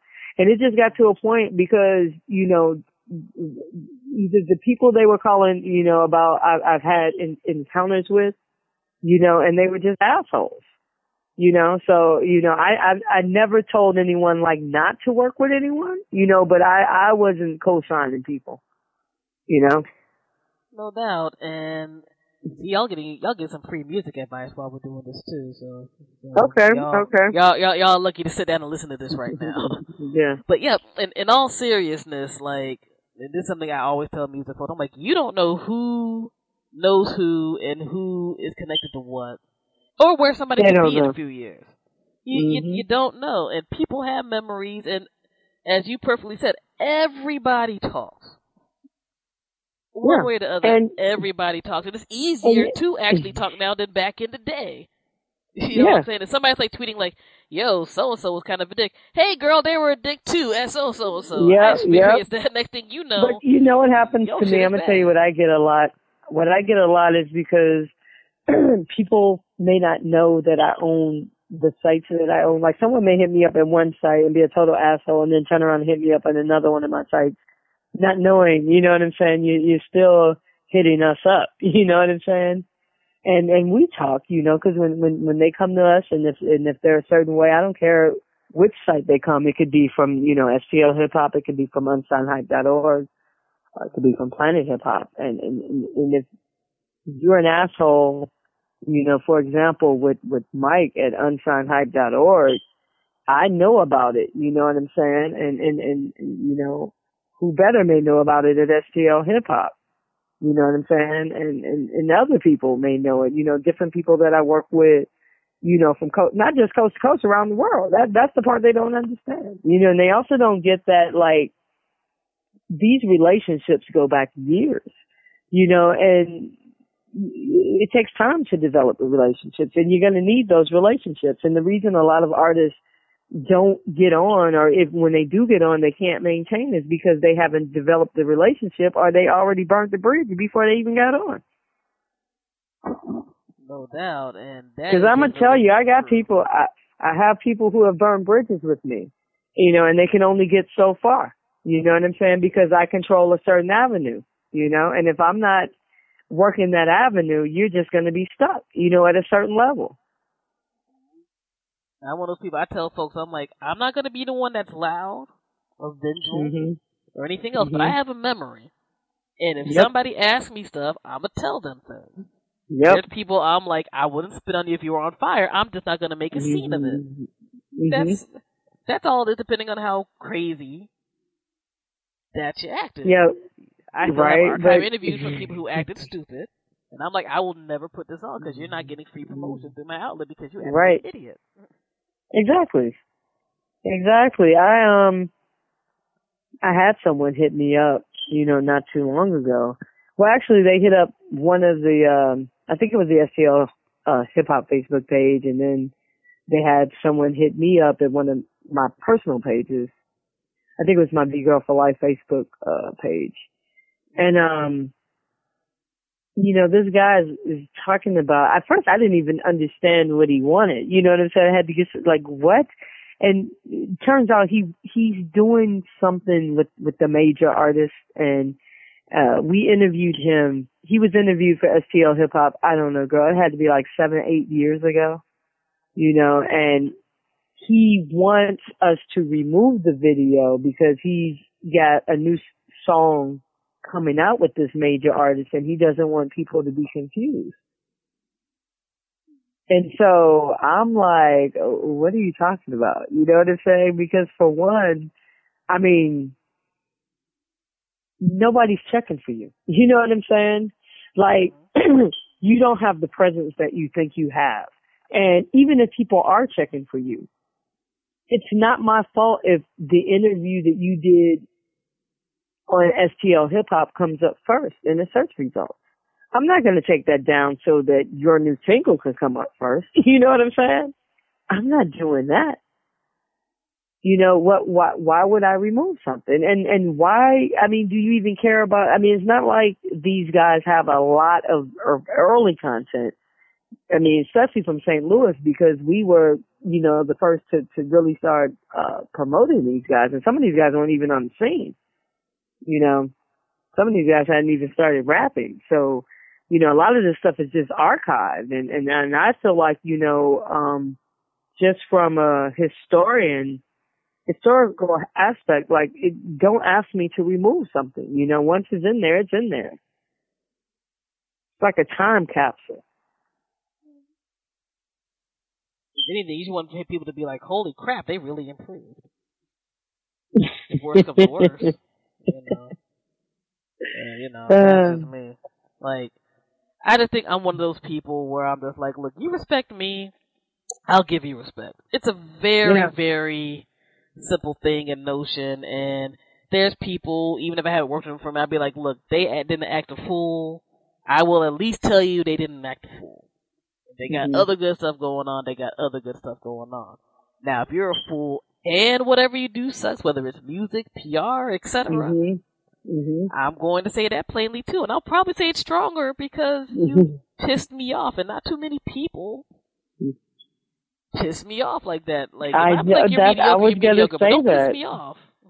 I was gonna say that. Like, usually, you know, for you to go off like something, they really had to take you to a certain point. You're different from me because I'm a total spaz, you know, so that's what I do. I spaz out and I have to get it out. And I'm just at a point right now where, like, even to deal with artists at certain levels, I just can't. I don't have the energy to go through the growing pains. And it's not to take anything away from them. It's just to say that where I am right now, I can't go through the growing pains stage. And it's really sad, man, because in the bigger picture, there's a lot of, knowledge that's not being passed down, like from old heads to younger heads. There's a lot of knowledge that's not being passed down as a result of all this stuff. It does get detrimental, because I think you sit there and you try to pass on things, but then you also just get tired. Like, I'm at the stage right now, again, I'm in my upper 30s, where I could talk to various people who are my contemporaries for a few years back to, a few years ahead, and you just have people who just get burnt out. Or it's like, I put in my time, I've done all of these showcases, and I've talked to a bunch of people, and I've done consulting, I've done this, that, and the third, and I've tried to tell people, hey, you should at least submit your music in a particular way if you're not going to listen to anything else. You've been to panels, you've been to hip-hop conferences, local and other type of things, and then you sometimes just get to a point where they're like, yo, you know what? This is irritating, period. Yes. I have other concerns in my life where, me in the past few years, I've had family members get sick of God knows what. I'm like, some hip-hop rugrat is not my fucking concern. You know what I'm saying? And then you just get to a point where they're like, yo, on top of that, with some cats, especially in the hip-hop realm, I don't know how it is in the other music realms to a high degree. I've only dealt with those on certain levels. But in the hip-hop, I'm dealing with all this shit, and I'm not even eating properly. Yeah, that's what makes it so crazy. I mean, for me, it was like, and it's not all about money, but you had that time where you're like, I'm going through a whole bunch of nonsense that if I was consulting with somebody else, I can make major money, because I'm sure you probably run into one or two people like, look, I really see something in you. I'm going to try to help you out the best way I can. But when stuff gets nonsensical, or that PayPal deposit doesn't come in on time, or you don't even get a thank you after helping out people, because some people don't even give the thank yous. Like, you don't want to feel that you're broke and you're not appreciated. Girl, I'm going to tell you, I used to go so hard for St. Louis. You know what I'm saying? So hard. And I've done so many firsts there, and it's ridiculous. But what happened to me is, it's like, people, they take stuff for granted. You know what I'm saying? It's like, they take things for granted. They don't want to support. They don't want to build. They don't want to invest in. They think they can do what you do, and it just got to a point for me where it's like, first of all, I'm not in competition with any of you. You know what I'm saying? What I'm doing is creating the platforms to push your content. And that's how I originally, like when I started way back when, even going back to mp3.com, what I did was index, different subgenres of hip hop, even down to the culture. I mean, not just rap music. And, that's how my different sites, came about, whether it was B-Girl for females or, Planet Hip Hop for international. But Planet Hip Hop really started out as a conscious hip hop site. It still is, conscious.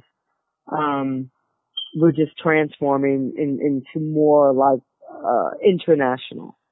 You know what I'm saying? Or thedirtysouth.com. I mean, just really, whatever. So what I'm doing now and what I decided to do as a result of just all the different types of shit that was going on and just fucking and stuff is like, you know what? I'm going to start, preparing for where the industry is going to be within the next, 2 to 5 years. You know what I'm saying? Which is essentially what I did back in the day. You know what I'm saying? And that's what set me apart, because I could tell certain trends were going to happen, and I was always in front of those trends. And that's how, I was able to get on with Microsoft Music.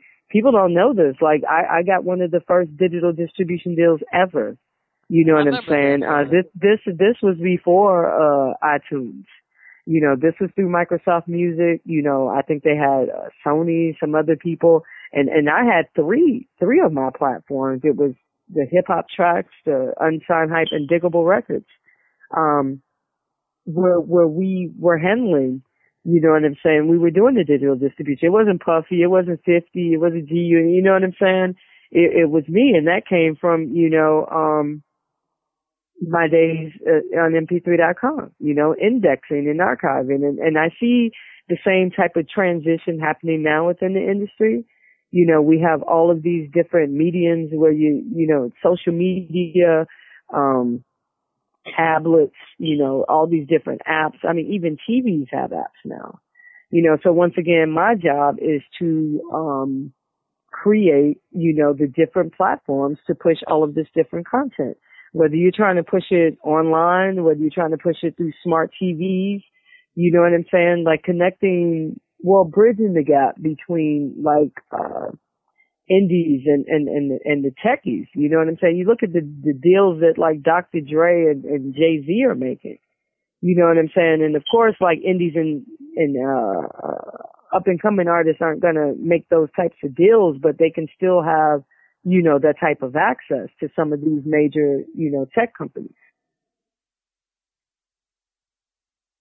Now, that's one thing. That's entire strain scenario too. It could be a whole other conversation. There's a lot of people who lay down foundations for how various stuff functions in this day and are just really ignored, or that period of time, which again makes me feel old right now. I'm just there like, damn. I remember when we first started podcasting, and I'm having a few net stations carry it. People that they're like, nobody's gonna listen to that shit through no internet. Mm-hmm. Ain't nobody fucking with MP3 players like that. I have people tell me, oh, you doing MP3s, you're doing that free shit. Like, oh, that's cute. And then it became I had someone tell me that, like, we out here, we in the streets. You know, burning CDs and all of that, you know, but, like I said, it's transitioning right now, and we have to adapt, you know, even more than adapting, we have to start controlling some of our lanes, you know, so that's why I'm jumping out here, you know, well in advance so that, you know, we can control, you know, not the majors, not Universal, because, you know, these guys have been trying to get their hands like, they've been trying to put a stranglehold on the online game forever, but they haven't been successful. You know, so this is where we can level the playing field. No doubt. This one of the few lanes I'm going to put it like some of us. I'm going to put it like this. The problem with Jay-Z and Tidal and things like that is that that revolution isn't going to come from artists, because artists are artists. And even if artists are great businessmen, okay, they're not techies. You know, this is the era of the tech heads. You know what I'm saying? The techies, you know, are coming into fruition. So you have to have people understand the culture. You know, they are of the culture. They understand the entertainment industry. They understand the technical aspects, you know, technology, social media. You have to have those people to bridge the gap, to make all this stuff gel. And I really think that that's why, you know, the labels have been where they failed, because they don't cover all those bases. You know, they just want to look at the how can we put this product in this platform and push it out, you know, and profit, and it takes more than that. Yeah, and I think that's one of the things that people do get a loss of with everything. It's like, it's still a process. It's easier to get stuff done on some levels, but it's still a huge process. And while it's easier for you, it's easier for everybody else to do stuff. You still got to have strategy. You still got to have some professionalism with your stuff. I mean, in this day and age, for me to have somebody send a track and it says track1.mp3. Oh, oh my God, I hate that. I want to punch you in the face, because I'm like, it's how 2016 do you not now. Properly tag an MP3? Like, it's your song. I don't know the name of your song. You know what I'm saying? Don't send me stuff that's not properly tagged, you know, and it upsets me, because even if I'm like, okay, I hear something, I like it, you know, I put it on the station, you know, and I don't know if artists understand that however your MP3 is tagged, or if it isn't tagged, if you don't have someone, you know, actively checking that, like when your song comes up, people aren't going to even know who you are, because there's not going to be any metadata. There's not going to be any information. Like, it's the least you can do. It's the least you can do. And I've had people like I'll hear a song, every now and then, it's like, you know, I might dig through and find somebody, okay, I'm gonna run with this person. and you get it, and you're working with it, and everything, and people, oh God, how can I say this? Artists. Let me stop, because I don't want artists to think that I'm just like totally ripping on artists, but it's like these are just things that they need to know.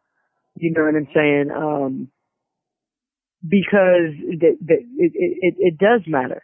You know what I'm saying? You're going to have to do this. I don't care how easy the technology gets, you're still going to have to have the relationships, create and maintain and nurture, relationships. And if you're not professional, if you're not doing the minimum to help people who are trying to help you, and definitely if you're not trying to offset the cost, so many outlets are shutting down and closing their doors. You know what I'm saying? So many indie outlets we're losing, because it takes money to do this stuff, and artists have to financially support the institutions that provide outlets for them.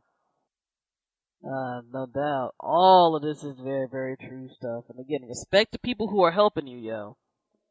End of the day, it's all a cycle, and it's all a circle. Don't be that cat who goes on these, for the few DJ coalitions that are still about stuff, that had to go on these calls, like, mad later, and because you didn't keep that foundation together. When you first hit the track, you put out something, you got on a few blogs, which I still don't know why people think that means they could be brand new, but anyway, you get the acting brand new, you might actually get a little bit of play, and then when everything dies down, you get Sadiddy, you're like, I can only talk to the big boys. Later on, you're trying to come back, you're trying to go through the same cycle. It's a simple thing, you guys. Don't be a dick. We know you're not going to, even if you are the most successful artist, your shit's not always going to be in the Billboard. You know what it is they don't understand? They don't understand there's levels to this. Like, there's a level, and you deal with people at every level. And at the level where they encounter people like us, I think we're like the first, like, we're like the bridge between the underground and the industry, So when they come to us, they have their eyes set at the big boys. They don't know that we prepare them to deal with the big boys. You know what I'm saying? So, when they make it, they forget that there were steps that they had to take, So when they fall off, now all of a sudden they're right back where they started, and they got to go up that same ladder again, And this time, if you screw people over, if you were an asshole or whatever your problem was, you're going to get stuck because you're not going to be able to advance beyond that point. Especially when the money runs out, because it's the people at our level, you know what I'm saying, that helps these cats maintain while they're trying to figure some stuff out, because the big boys are not going to mess with them if they ain't got no budget. You know that. They're not going to mess with them if they don't have a budget. Like, you literally had to build and make up your own career. And having a foundation is truly key. Because the first thing, even if you talk about the quote-unquote majors, they're going to be like, well, who's paying attention to you? Who's listening to stuff? Because you got a few A&Rs who still do it the old school way. I got 5 million Twitter followers. Yeah, you can buy fake followers. Nobody cares about that. I mean, it's nice to have if they're actually interacting with your stuff, because people can search all that now, which is a whole other thing. If you're buying fake followers, you're an idiot. Get yourself a good meal, because you'll be spending your money on better than buying 5,000 to 1,000 fake followers. That's retarded. But what gets to me are the ones who, it's like they don't even try to hide it. Like, if you go to someone's page and they got all these views, like 50,000 views, but 17 likes. Yeah, come on there, guys.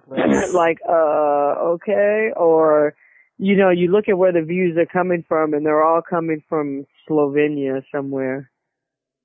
Yeah, literally there's software that these companies have that they can look at your joint and be like, okay, this is either authentic, or like you said, this is coming from East Uzbekistan like 20,000 times. Well, people like us, we don't need software. We can look at this. We've watched all of this evolve. You know what I'm saying? So we know just looking at it whether or not it's organic or manufactured. And they're going to care more about the organic. When you hear about these folks who are actually doing stuff now, we've been seeing them for quite some time. doing things. Right. Kendrick Lamar just didn't pop out of nowhere with Good Kid, Mad City, Right, and the latest album. He was doing the independent grind. Jay Electronica, however you may feel about his shenanigans right now, he was doing that indie grind for at least 3 years. 2 to 3 years. You know I can tell you when we first started getting stuff. Before Rock it's Nation crazy, even eyeballed man. him.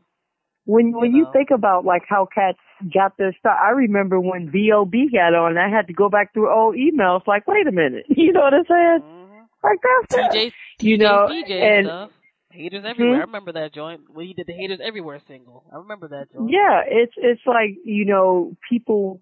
It's just crazy. And 1 minute, they're on the underground, and then they're working through the ranks or whatever. And the next thing they got on. But to people who don't know the process, I mean, they think that this stuff is happening overnight. And it's not happening overnight. It's happening, over the course of time. I mean, most of the time, by the time the music comes out, it's already, 2-3 years old? Or it might have been something that we've had for a minute. You're just getting it now on the platform. Oh my God. Do you remember the Weed Share files? The Weed Share service? Oh yeah. Back in the day?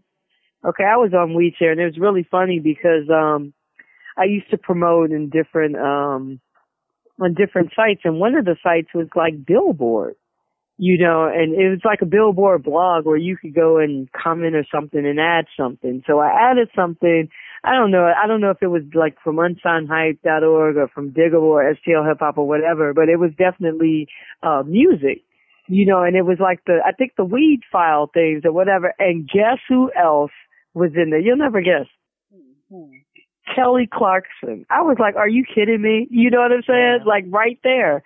You know what I'm saying? Like at that point in time, it's like, wow, like she was on the grind. She was doing the weed file share, way back when. And it was just like, wow, like seriously. Cause I think Billboard had a tag or a section or a category for weed file.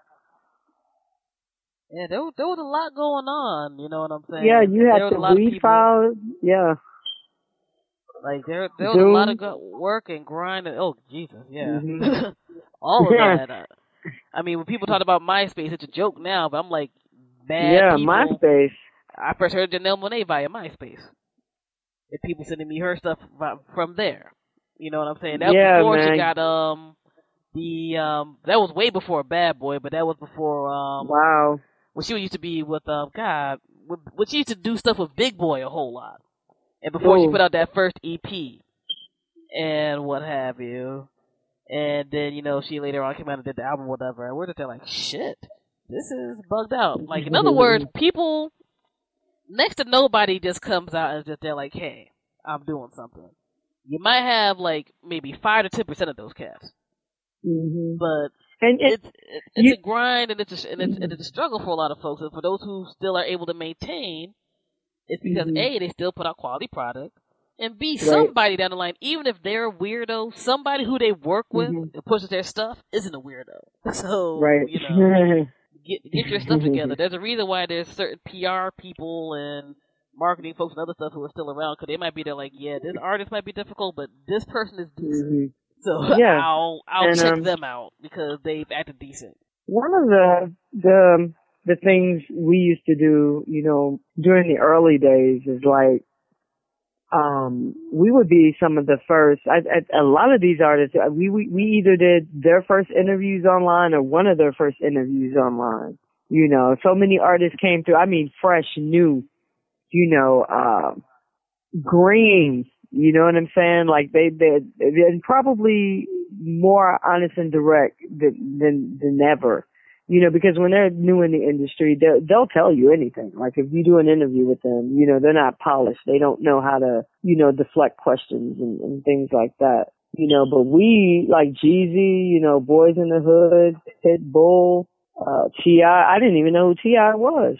Like seriously, I had no idea who he was. And the label was like, oh, we gotta get T.I., we gotta get him on the site. And I was asking people, and they showed me the video, and I was familiar with the song. I just didn't know his name was T.I. And the T.I., it's like, it's funny because I was thinking about that when you were talking about how, these guys get on and they try to act brand new and they try to act like they're too, big to deal with you when they don't understand that, like, people like us, when these people do get on, we're the ones, you know what I'm saying, that do some of their first interviews, for the major labels. Yeah, man. And now, it's interesting right now. I think the social media thing put it to a different level with musicians because you got that, it's a double-edged sword of, I think, all social media. It's like, hey, stars are just like us. And we can talk and do whatever, but it's also like, wow, stars are just like us in their worst ways. It could be wild, fucked up, and petty. And I didn't want to know anything about that. And now I can't listen to some of this music the same no more. Or I hate that. You're being a dick toward this media person, and this other media person, you're, kissing their ass. And it's like, oh. Alrighty, and you put this in public, okay, guy. Or girl. I see how you are, Like, there's a reason why certain artists, I'm just there like, yo, some people just need to let your shit go. And maybe that's a whole other new lesson in this day and age, too. If you're too crazy, like, you're crazy and you can't back it up with, like, something that's like, wow, you're crazy and your stuff is dope, just have somebody take away your phone. Take away your phone, take away your tablet, or hire an intern to do your promo tweets. Because trust and believe, people get tired of that real quick. If people get tired of Kanye, they're going to get tired of you.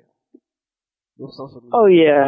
Oh yeah. Kanye that guy, literally man, saves himself with his music at this juncture. It literally all fell down.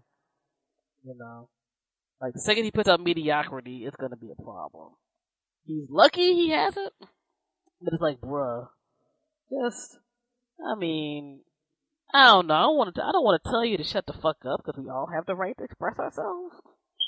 I think it all fell down. I'm hoping he, takes some time to, reflect and just sort some things out, because, what concerns me about him is just really this whole 180 that he's done, and the fact that, he really, he's not the same as he was before his mom passed away, and just with the whole situation that I went through, with my mom. I don't know if people know, my mom was in a coma for, a couple of months, and it was touch and go. So it's, to experience that and to feel so close to losing my mom, I know how, a little bit how that feels. I'm sure it's intensified by a million, to actually lose your mom, but it's something that'll just tear you apart, and then to not have any other siblings, you know what I'm saying? Or I don't know if he has a father in his life or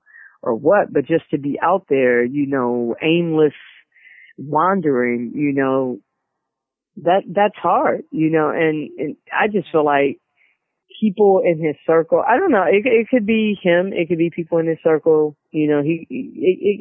whatever the reason why it didn't happen, I really don't want to focus on. It's like the fact that it still needs to happen. Something's got to give. Like, really, I don't know if you saw what Rhymefest, did you see what he did an interview with, I can't remember who it was, but he did an interview and he was saying that Kanye needed, help, and that he had too many yes people around him and, some other things. So just on a level of just human, you know what I'm saying? Cause I'm not a Kanye fan at all, Yeah, I think that brother definitely has some issues he needs to resolve. You know what I'm saying?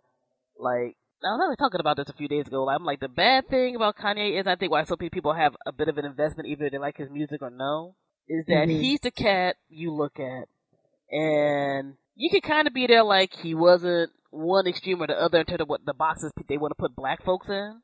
But even with that, with people from the outside telling him he wasn't going to be shit, to people within our own community telling him he wasn't going to be shit, he was that dude. If nothing else, he made it.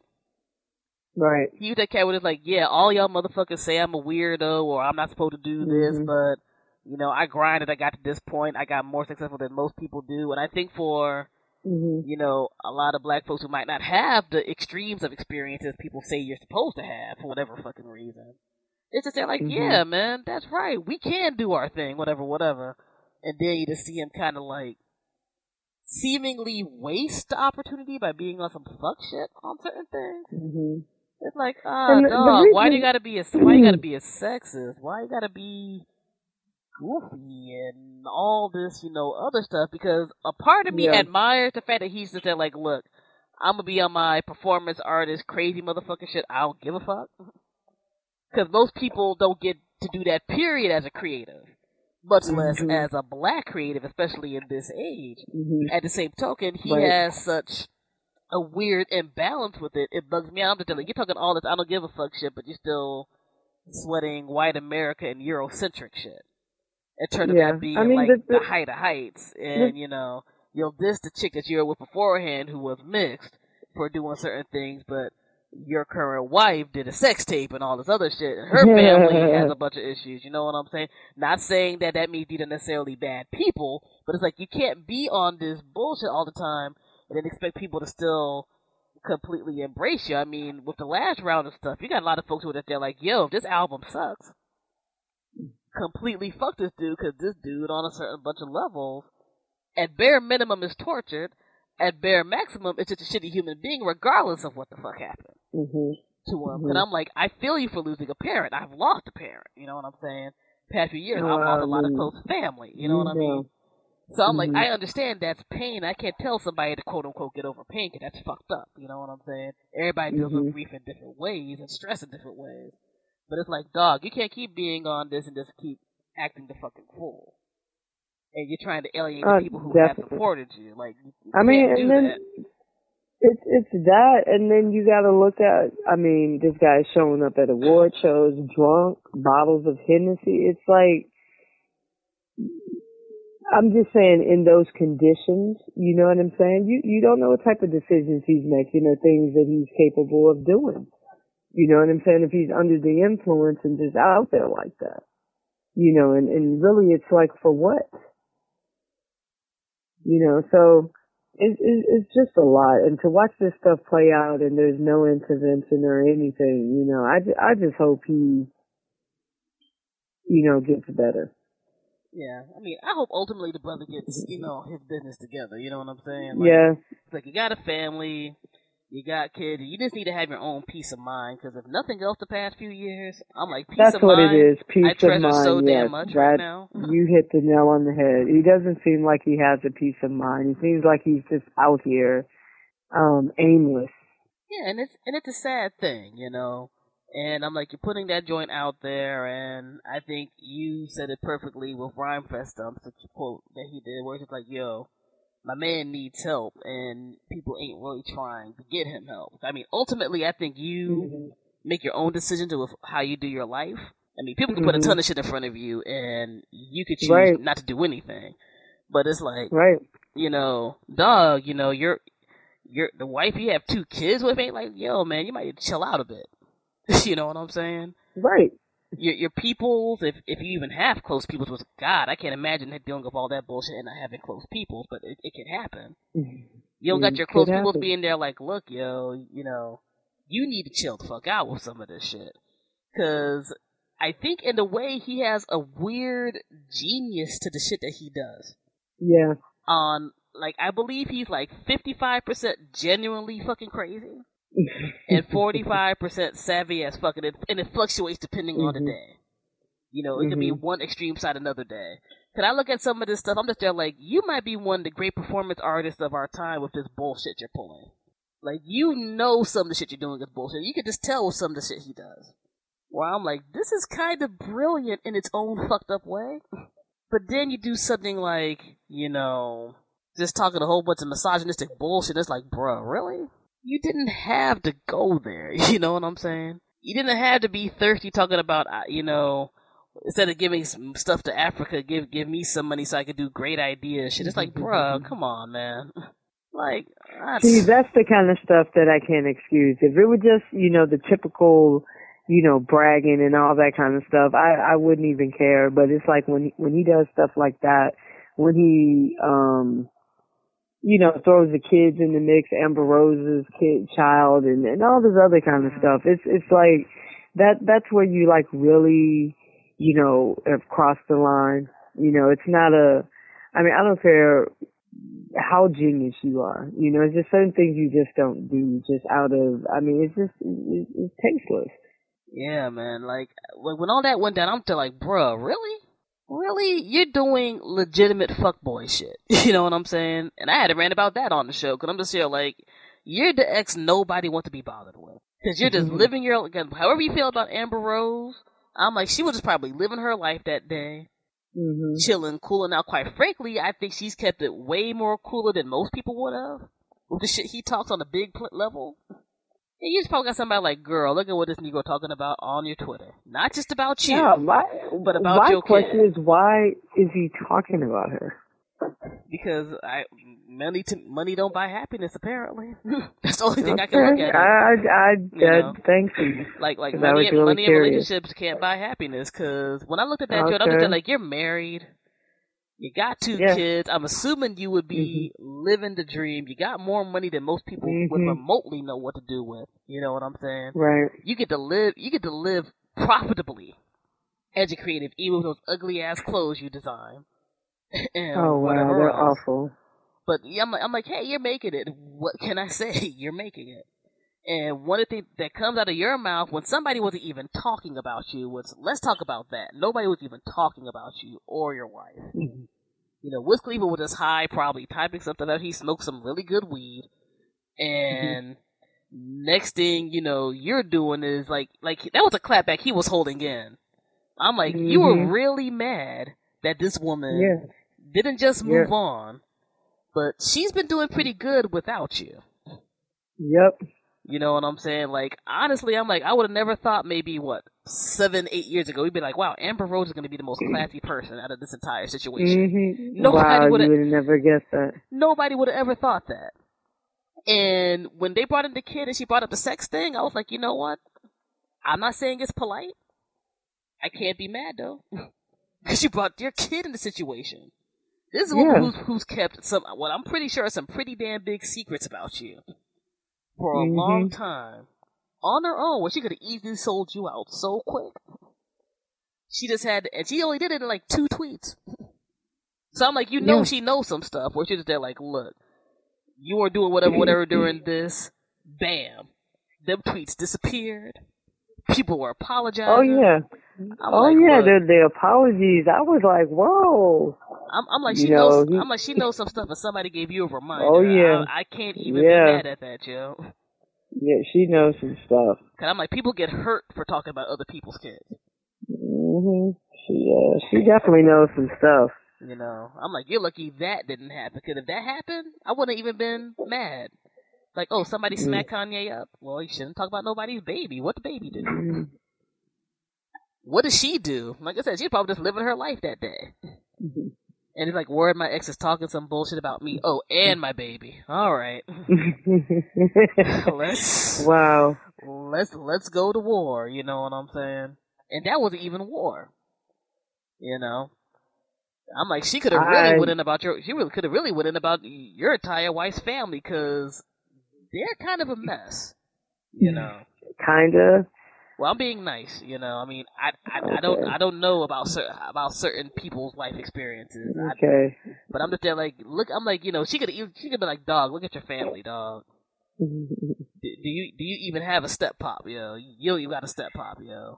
Man, please, all she had to do was she could have been wild nasty about it, but just Ray J.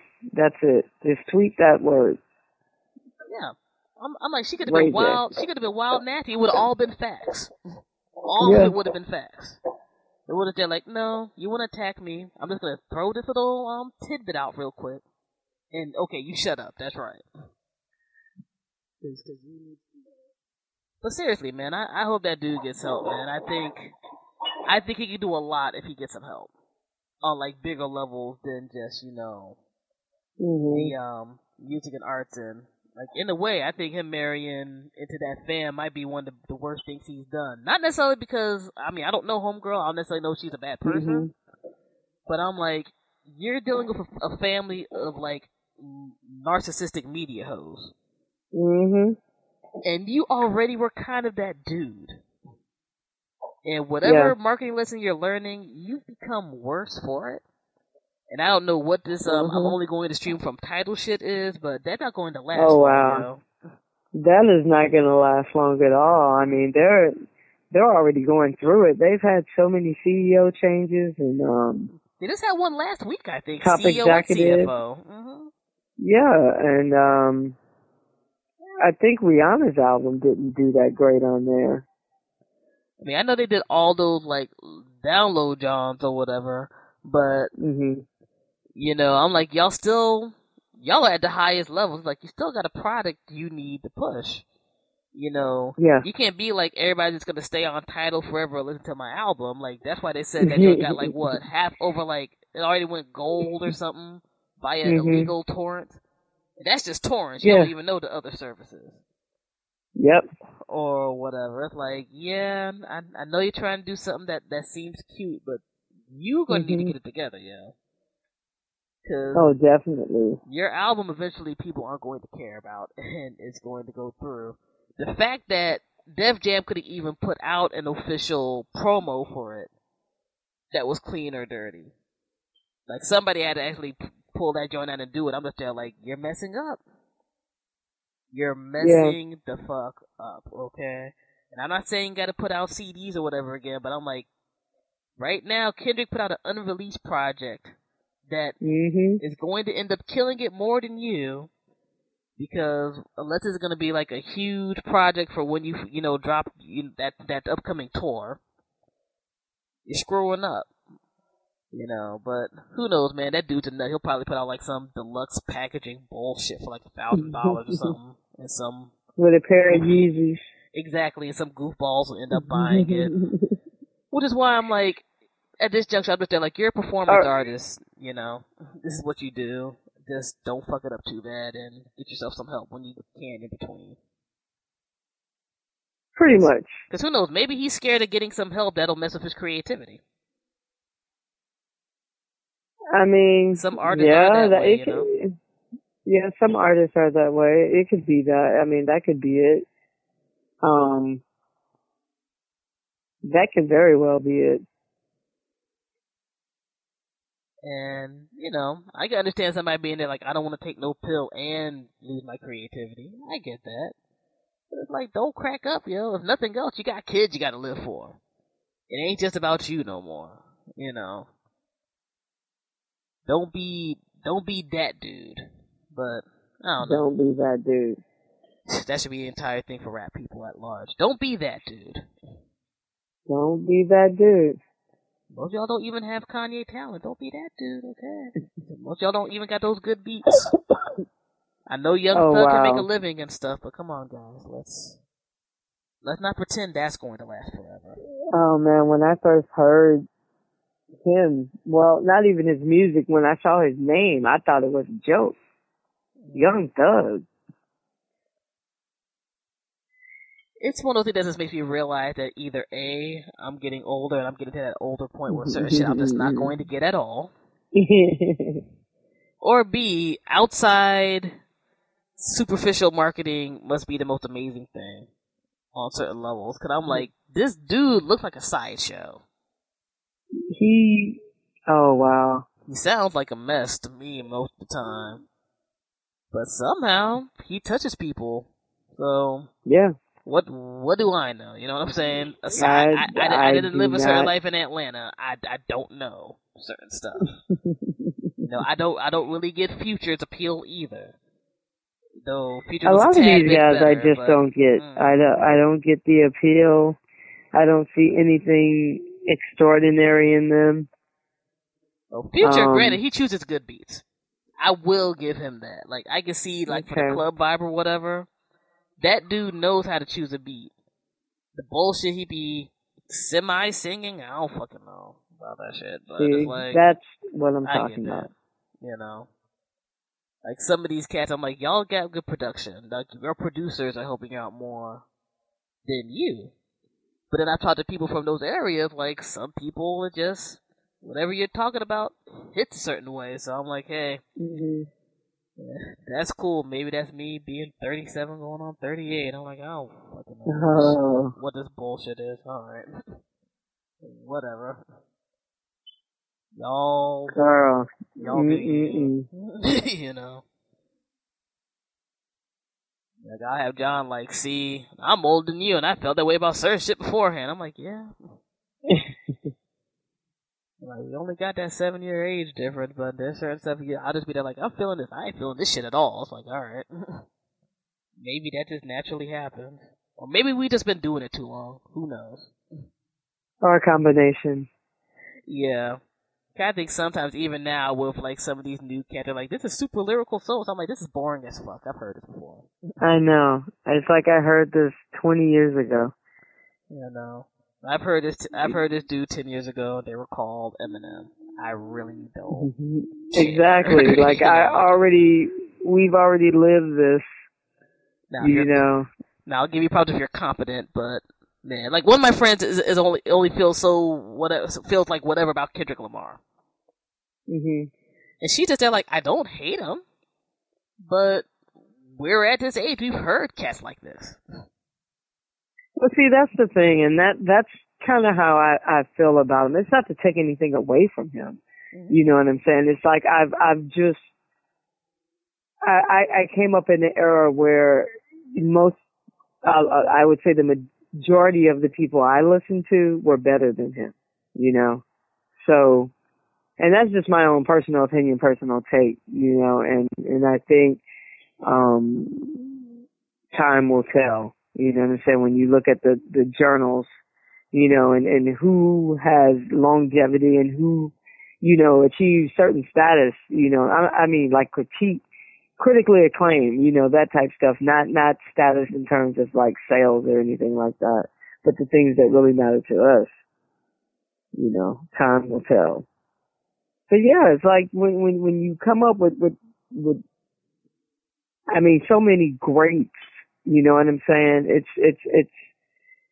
It's almost unfair to them, you know what I'm saying, to these guys. They can't help it, you know what I'm saying? They're going to be in these shadows. Yeah, man, like, I don't know, like, I expect people to be influenced by music, but I mean, hell, if we just talk about hip-hop alone, depending on definition, it's been around for 35 to 40 years. Yeah, I'm gonna hear certain influences by certain cats. But I also don't need to hear dead-ass carbon copies. You know, like, for me, yeah, of course you hear different influences from Kendrick, but I'm like, he's not a dead-ass carbon copy. I can still be like, here's this young dude's personality. And I really like the way he experiments with certain, like, production and musical things and all that other type of stuff. I'm like, yeah, I can fuck with this. Some other people, I'm just there like, yeah, so here's bootleg Jay-Z, here's bootleg Biggie, here's bootleg Eminem, whatever. This is like white noise I can vacuum the house to. I'm not really feeling offended, but I really just don't give a shit, you know? But it takes a certain level of stuff where I'm just there like, no. Like, I don't get Fetty Wap. At all. I don't get Future. I don't get Young. I don't. Certain characters, I'm like, what? Just, I don't get those dudes who do that California song. I'm like, it's the most boring fucking song on the planet. I don't care if you got T.I. or Snoop on it, or this, you know, lazy-ass Frankie Beverly and Maze sample. Why are people sweating this? And it's not like we didn't deal with shit that sucked before. I'll be the first one to say there was some stuff back in the day that sucked. Oh, yeah. But this, I'm like, you know, if I can't really listen to this sober, it's not really good. So I don't know what to say. Like, maybe you're making music for everybody who's drunk and lit up. I don't understand. I love mannequins. I think that's what it is. I think that's what it is. Isn't that what trap music is? That's not what it is. I think to a degree it is, you know, but it's like, dear God, like, I don't know, man. Like, I'm not supposed to be there like, well, after 5 vodkas, this will be okay. That's not how music is supposed to work. At least for me. You know, I'm supposed to hear something to be taken to a different zone, not just be there like, okay, well, I see why it's a hit. Like, I could dissect stuff and be like, I see why it's a hit. Like, oh, the beat will bang in a club speaker. Oh, the hook is easy to sing even if you don't know what the fuck anybody else is talking about. Like, okay, but like, oh, am I gonna play this for myself? No, No. probably not. And I'm not on the I hate hip hop Steves or whatever. I'm just like this mainstream stuff, man. I don't know. It's Even the garbage. videos, yeah, even the videos are mad boring. Almost like, oh, here's a club scene, here's a street scene, Yeah. here's me stunting, lather, rinse, repeat. It's like, damn, at least make an interesting video. Here's the same, even the models are The boring. Here's the same. same boring Everything models. the same. Oh, here's the product placement. That's dumb obvious. Okay. Mhm. Huh. Yes. All right. I mean, if you're gonna blow a budget, at least make something visually exciting.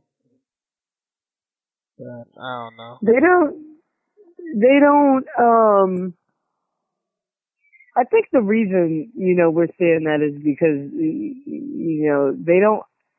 they get on and they think it's just a continuation of what got them there. They don't understand that, okay, now this is where you have to step it up, and you have to have that team in place. You know what I'm saying? You gotta have consultants.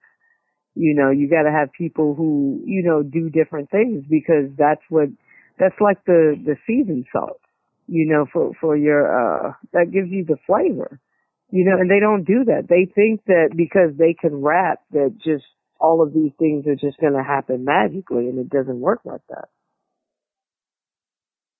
Yeah, it's just bugged out to me. I'm just like, shit, yo, like, if you know you're gonna be a one-hit wonder, or you might have that risk. That's why they're a one-hit wonder. It's because they're just so basic. It's just the basic. I mean, when you think of, especially when you don't have like talent like that, understand? When you don't have like a certain level of talent, then you gotta have this other stuff. Now, if you got talent, yeah, you can be slipping in other categories. Mm-hmm. But you can't be slipping in those categories and then be whack on top of that. No. I'm saying, I'm like, I want to be like, have the most, I don't know, maybe I just look at things, well, I'm like, I want to have the most extravagant video where if I got to go out, you'll always play my video. Something will be interesting if my music ain't dope. Not like, wow, I don't want to watch either thing. Or the video does not make my... Oh, you know how back in the day some videos actually seem to make the song better? Yeah. Don't you remember back in the day we used to, Michael Jackson has a new video coming out. Mm-hmm. Like that was it. That was like the end of the world. Yeah. Or you hear about somebody having something else, and that's like, oh, YouTube link dropped. Okay. Yeah. Oh my God, I have to tell you what I watched last night. And I've watched so many it was videos lately. Tisha Campbell. Oh no, I saw that joint. I was just like, wait. I saw that a few days ago in the morning, whatever, because that was on my timeline. I'm like, yeah, I've had about enough of the day already. I can't. Okay. I remember seeing it in my feed, and I was joking, like we're gonna make my cousin and I, we were gonna make a diss track, for the response. Just judging off the name. I think the name was Lazy Bitch, so I thought she was we didn't even know what the concept of it was. It was just the mere fact that she had the audacity, you know what I'm saying, to drop something, you know what I'm saying? So, we watched it last night, and it was funny because when I went on YouTube to look up the video, what popped up was a video from her cell phone. I'm guessing it was her cell phone or someone's cell phone. Mm-hmm. And she's telling the story behind the song, which was basically, what was the story behind it? It's so crazy. Oh, she was getting her hair done at a salon, or going to get her hair done, and whoever was there wouldn't let her go first. So she felt dissed, and she's like, I've given up.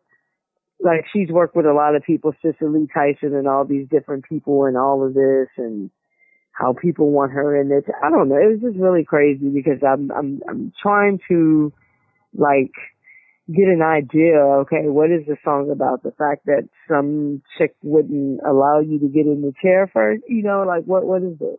And then when we actually watch the video, it has nothing to do with that, and then it's just horrible. I mean, it's horrible.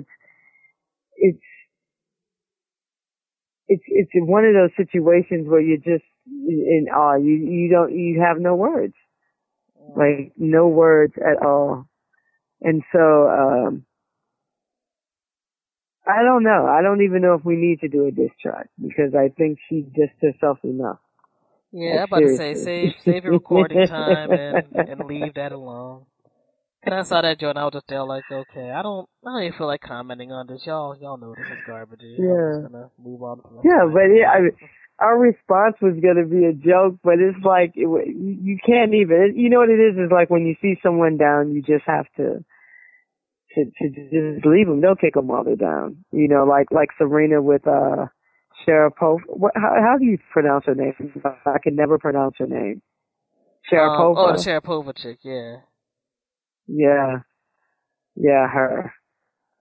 She's really feeling it. Like her sponsors are dropping her left and right. Good. I got no tears for her.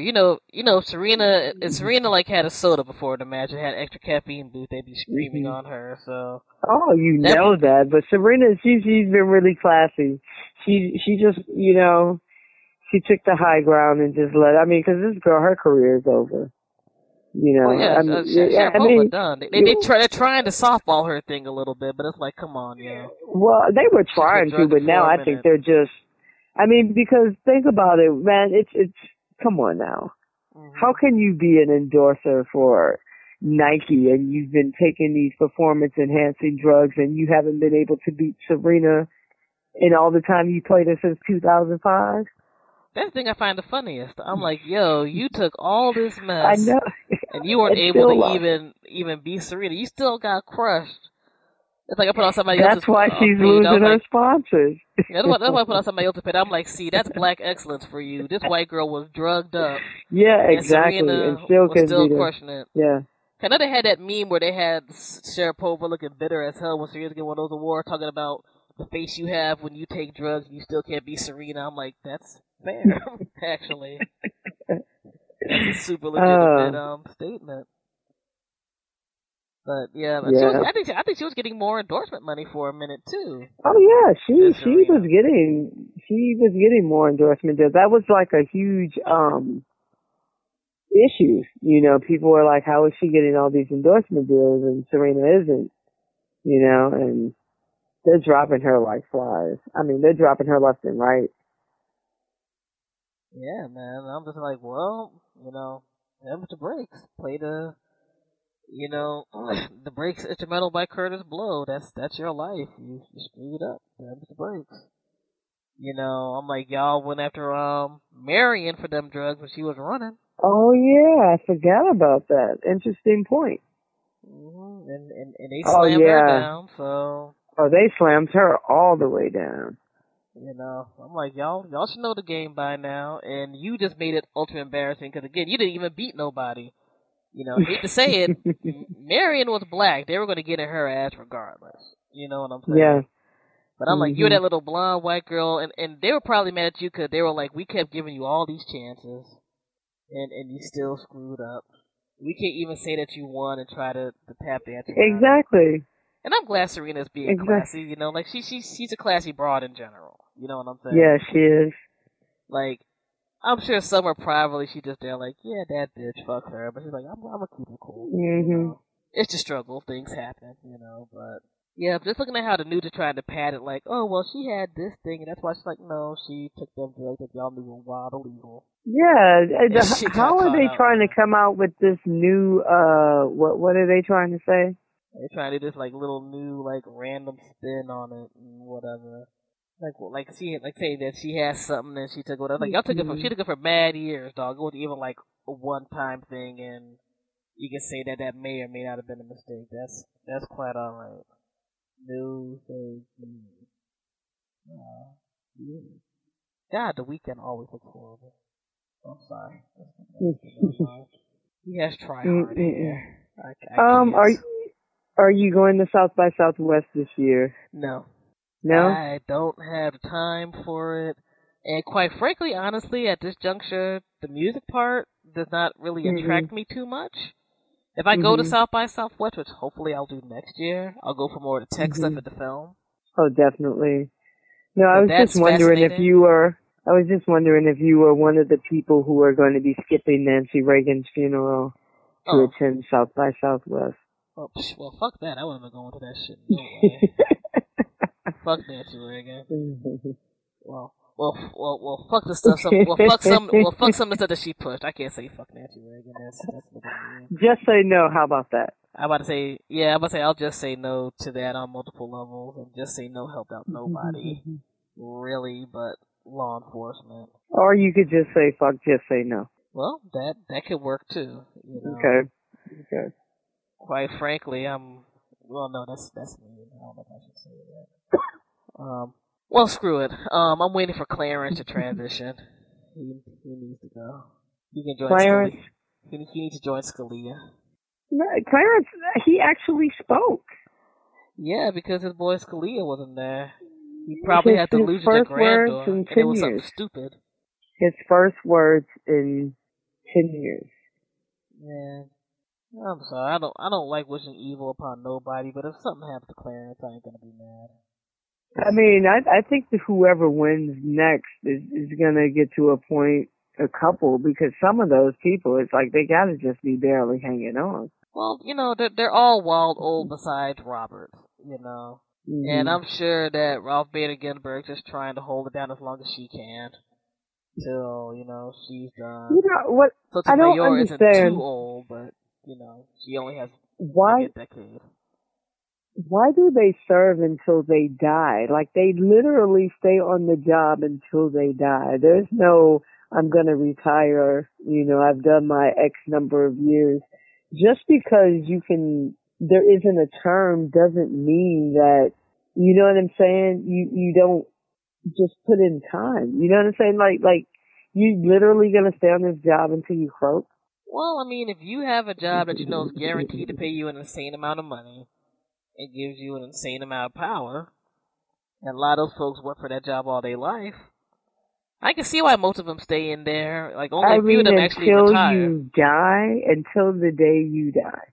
Well, some of those folks, especially if they're like, the way they have it right now, where unfortunately too many people are diehard one way or the other with certain things, like, you know, I hate to say it, even without me disagreeing on his politics, Clarence Thomas has nothing to offer.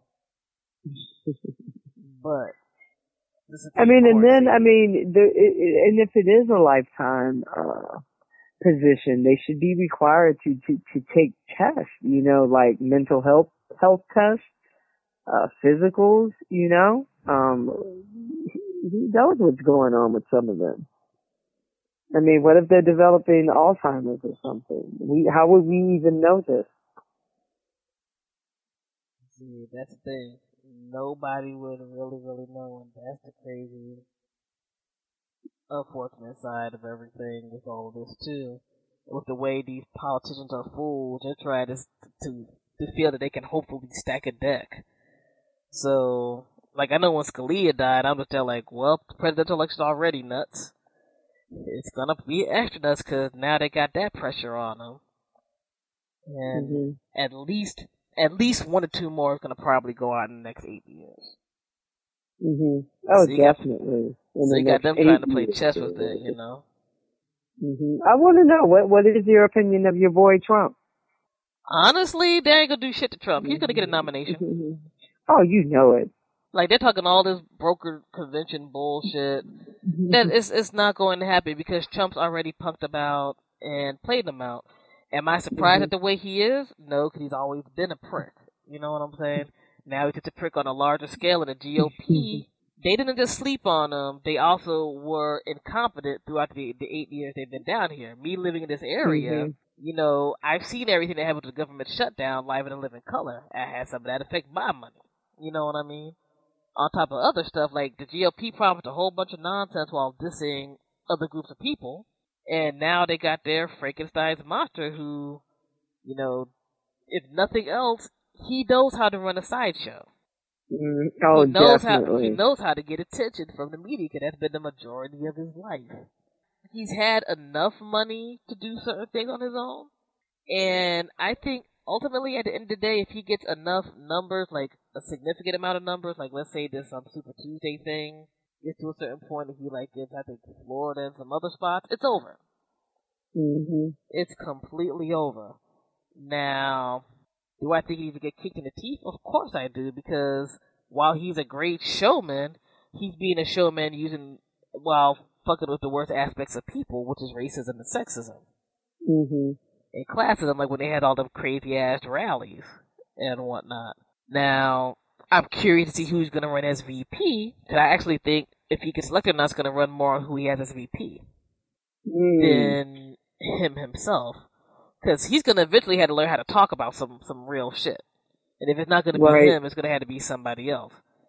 Now, if he goes like Palin-y, he'll lose. Because even these GOP cats who tend to be lemmings on certain stuff are going to be like, we can't have two types of crazy. But I can't see who the hell he would choose as VP. Right now. Trump is so crazy. I think he'd choose himself as his own VP. It would have surprised me. Frankly, but in all honesty, I look at the people who are out there like he bitched out Chris Christie. Now Chris Christie might either try to be Attorney General or VP candidate. Yeah, and I don't think Chris Christie could be the VP because they would clash entirely too much. Maybe Attorney General, something like that. But I'm like, Chris Christie right now is desperate because he can't rerun for governor in New Jersey, and he is super hated in New Jersey. Like he can't get shit there no more. But wow. I don't know who else Chris Christie. Who would be remotely respected? Because all these guys. You know what I think he'd do just on the ego trip? Offer it to Jeb Bush. I think that would have him lose. No, I don't think that he would. I don't think. Wait. No. I don't think Jeb Bush would run with him. I think that would just be his way of rubbing his nose in it. You know what I'm saying? Yeah, I mean, I can see him pulling a bully thing on some of the cats who lost or whatever. But, he's definitely gonna, do. He's doing that already. I mean, he's already, demanding that Rubio drop out of the race. Oh yeah, I mean, there's all types of crazy stuff going on. But I look at him, and I just think he's the manifestation of the GOP's fuck-ups. And honestly, how a bunch of people are punks as the American people. Because ultimately, Trump is a punk. He can't take criticism from nobody. He can't even take real questions from nobody. But he knows how to rally up a bunch of, idiot white bread folks.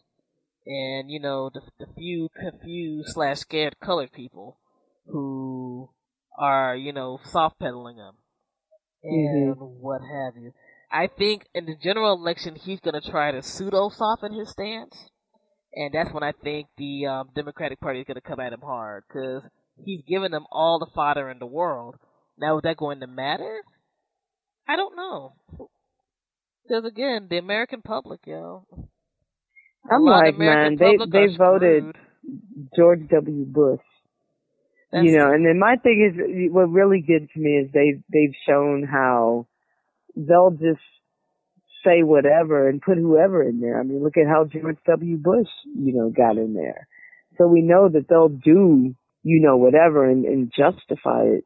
I don't know who Trump would. I've been sitting here trying to think of, like, seriously who he would, pick as a VP, and I really can't see him picking any of those guys that were on the debate stage, and I mean they're all just dropping out. They're dropping out. I mean, Ben Carson dropped out, and there wasn't really much talk about that. I think he kind of dropped out maybe a while ago and just made it official.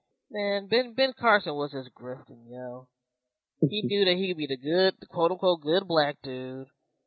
Talked all that delusional nonsense for a minute, and then Trump got into high gear, and that was that. Would it surprise me if he asked Carson? Not really, because they would on the surface think it was a strategic move, and then Carson talked that. I mean, I don't know people's religion, but I'm like, he talks pseudo god nonsense to me, So that might get, a certain crowd. And then they could be like, we got our Negro too. And Carson's also docile as all get out. So that may work, but I don't know, man. I mean, right now I'm not even tripping. I'm like, Trump's going to get the nomination. If he doesn't get the nomination, there's no other better option, quite frankly. They don't have an option. I mean, Cruz, Mitt Romney? Are you kidding me? I mean, Romney, that shit ain't happening. Ain't nobody going to back up no Mitt Romney for no broken convention. You know it. If they don't want their party to fall the hell apart, they're not going to back up the loser who ran beforehand. And they have all types of evidence on. They Ted really Cruz, don't have anyone. Ted Cruz looks like Gargamel, and he's a horrible human being on the inside, too. Rubio doesn't have anyone. Votes, for his type of thing. And while he might have been the one who they could have tried to push a certain way, he's still a little too crazy. Jeb just seems to be like, fuck it, I even feel like being bothered. I doubt he really tried to do some cool shit unless he was just being ultra petty. Or his family told him to be ultra petty. Kasich has enough nonsense on him from Ohio. I don't necessarily know if they would put him in the mix or not. Because he's really screwed over that state. Maybe. I think he's, like, out of all of them, I think he's the closest one. I think that if he had to select from one of them, and if not one of them, then who? I mean, who is he going to get? Some Jersey mob guy? Trump's a nut, man. Like, it wouldn't surprise me if he was just there, like, Omarosa's going to be my VP. I don't know. Man. Like that. Like, I think right now he's already an egotistical dude. All this nonsense because, he knew his prey. I'll give him credit for that as much as I think he's a horrible human being. He knew this was the time to hop into the GOP. The GOP ain't had their own mess together. Then you had 90 billion candidates.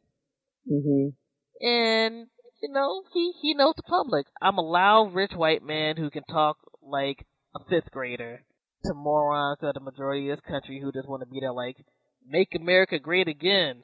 This is bad. This is sad. I mean, my man made dick jokes during like a GOP joint debate. Yes, and that I know that had to be historic. Like, I had to sit here. I'm like, you're talking about your dick during a campaign. Like, well, my hands are small. Something else ain't either. I'm like, what?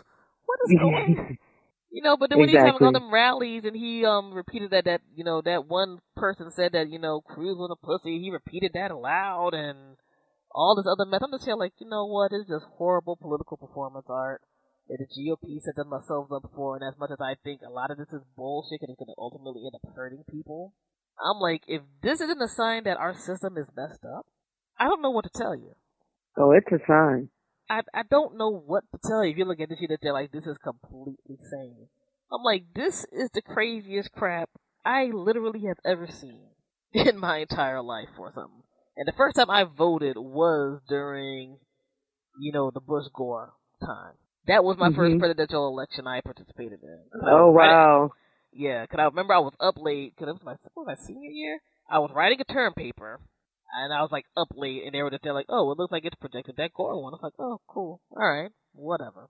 Go to sleep, wake up. We don't know who to win. Like, what the fuck you mean you don't know who won? That how it even works? They were just there like, So right from the gate, political corruption has been a part of my when they started with the whole, do we count the votes? Do we not count the votes? And what's a hanging Chad? And I'm like, are you serious?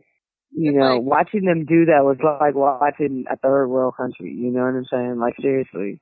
Like, the funny thing is, like, we all know this has game elements to it to a degree.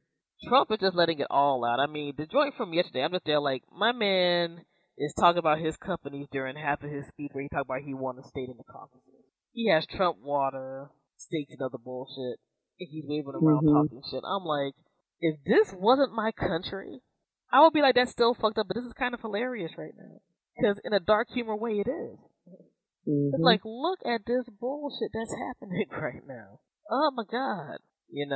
Y'all are mad at Michelle Obama has toned arms, but his wife has everything out back in the day. Who? Oh God, that's Barbara from First Lady. I don't even know what to say. Oh yeah, I remember her. You know what I'm saying? We were watching Trump's Michigan victory speech, and he was up there just slinging everything. Trump steaks, Trump wine, the water. Yeah. I'm like, it's straight up product placement. Like, seriously, he had the stuff actually there, like the display of all of this stuff. That's what I'm saying. I'm like, he's a great sideshow barker. He's a great performer. He knows how to use the media to a T.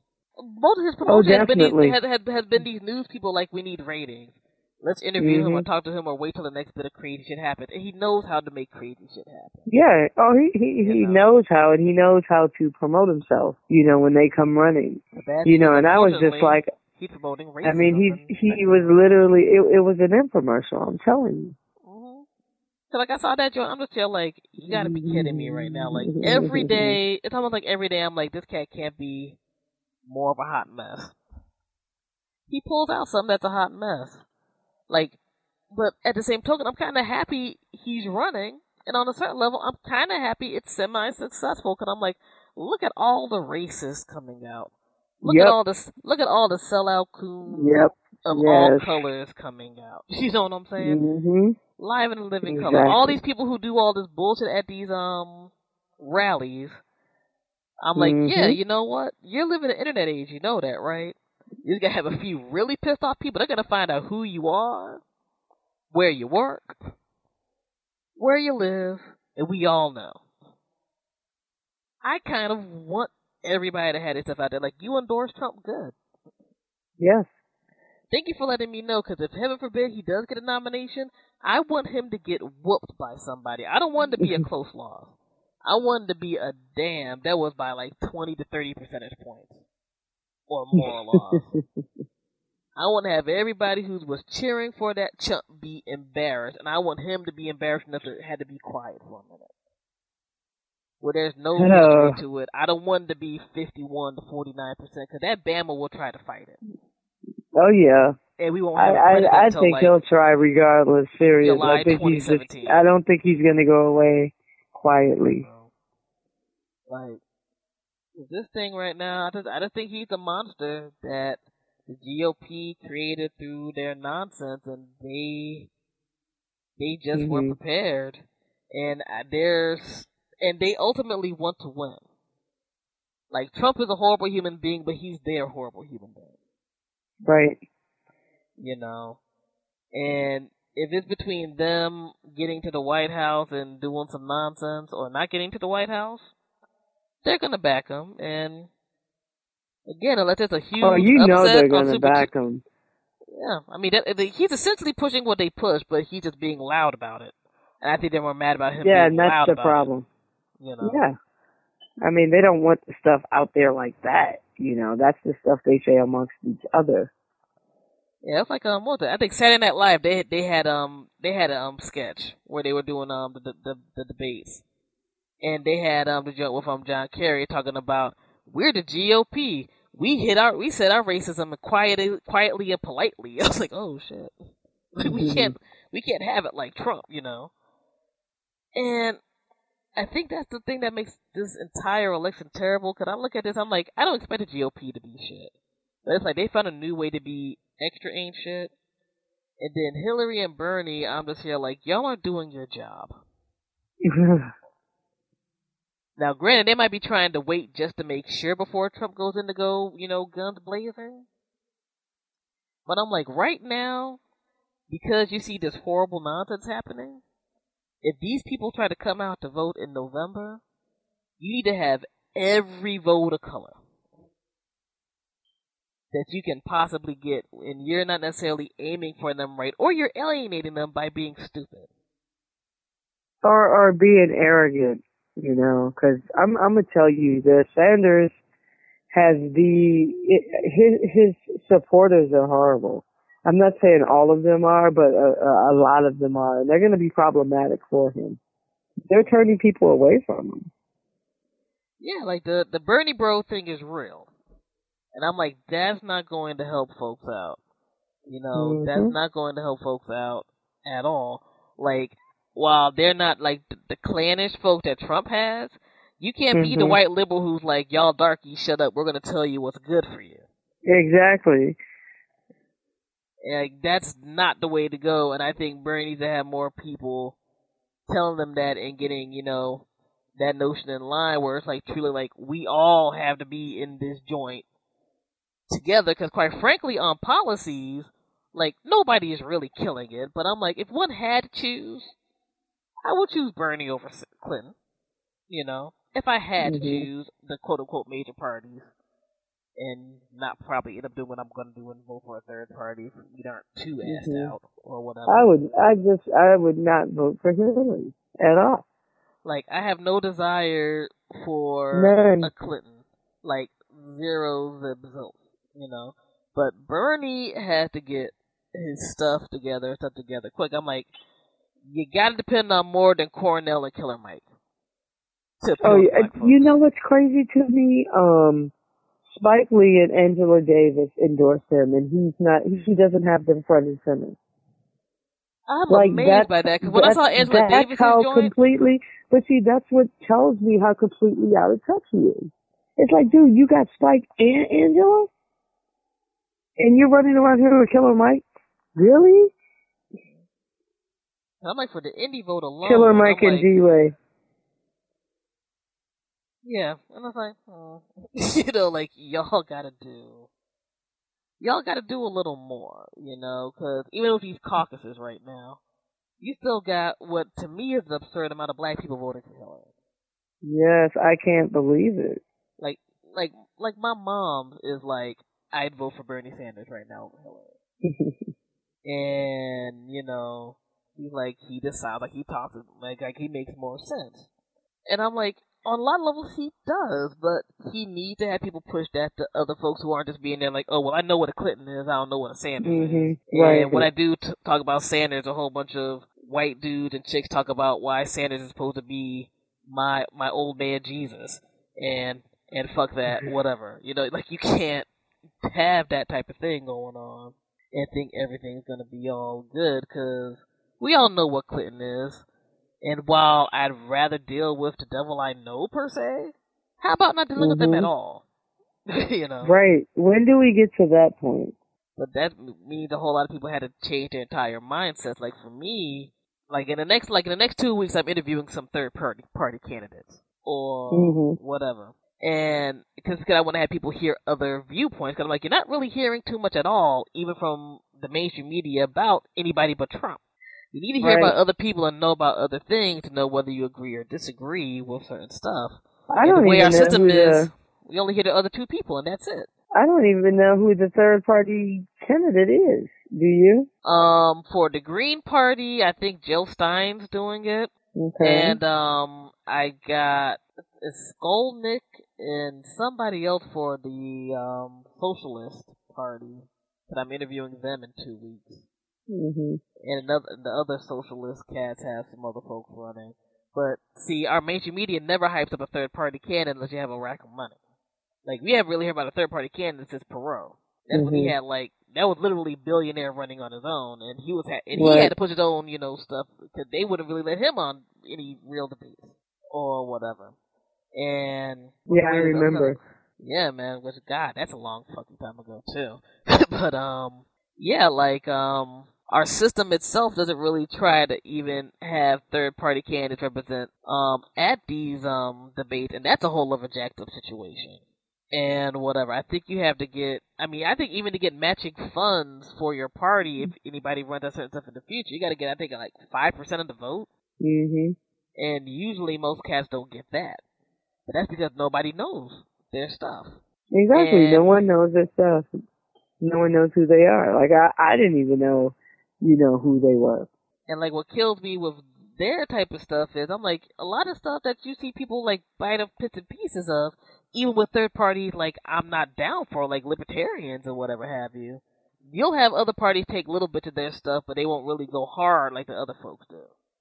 And with third parties, you usually see them represent more on local level, which is another reason why I'm like, people should vote because they need to vote on local shit, than state well, definitely not federal. Very rarely we get a federal. I mean, but Bernie was the only independent guy till he ran for president.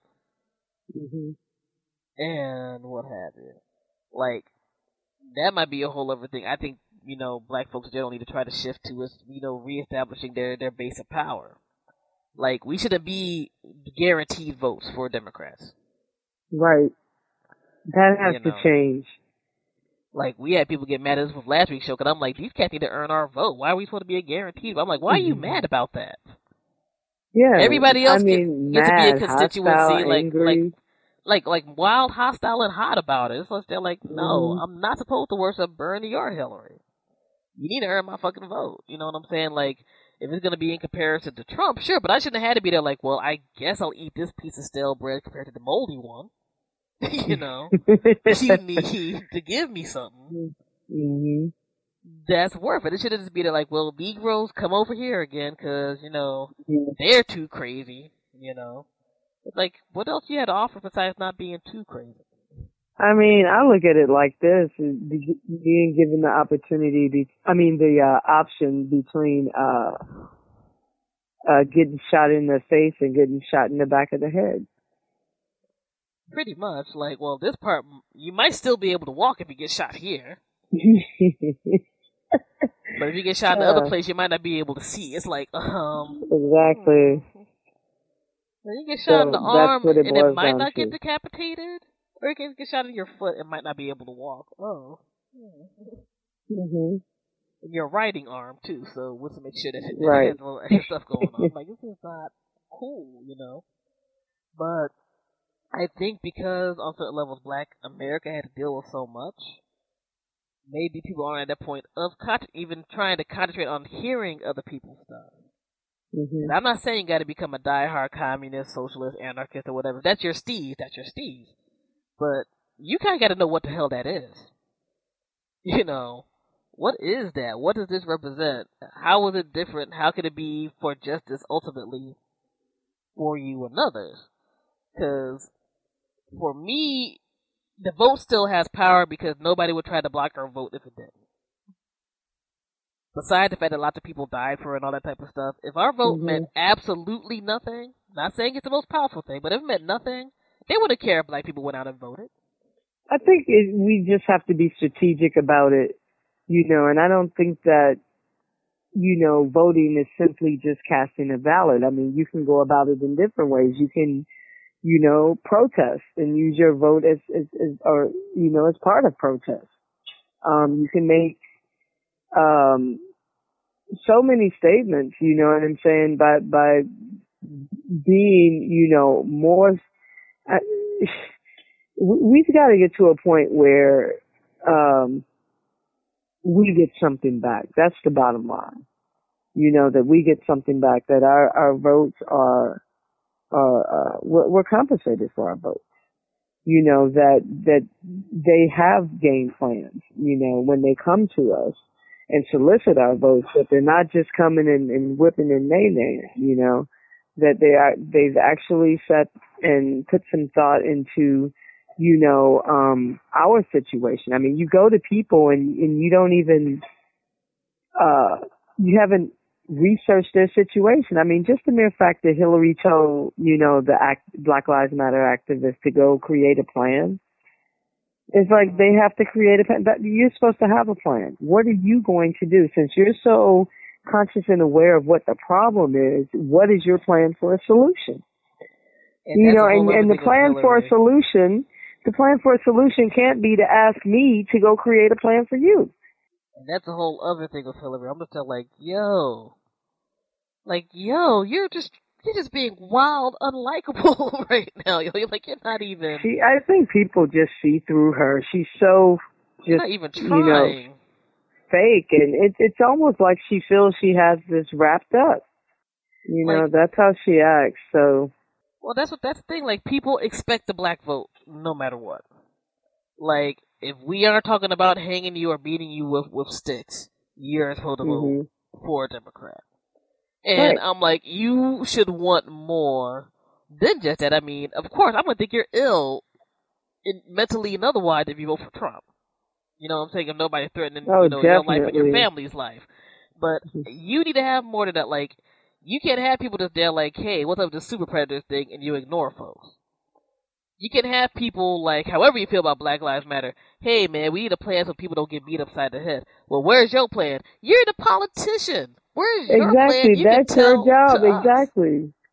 You I mean, know. if we got to come up with the plan, then you need to step down. We need someone who knows, this is their job. You're the person that's in office. You know the budget. You know how the system works. How are you going to tell us to write the plan? Like we that isn't our job. We don't know all the ins and outs of writing a plan or how to get it financed or, what resources they have available. How are we supposed to know that? And this is the thing with both Bernie and Hillary to me, where I think Bernie's a little more susceptible to actually listening and doing other stuff, but it's still like, y'all need to have this stuff together because this is the stuff that one of the constituencies you're going to really need to get to a certain point.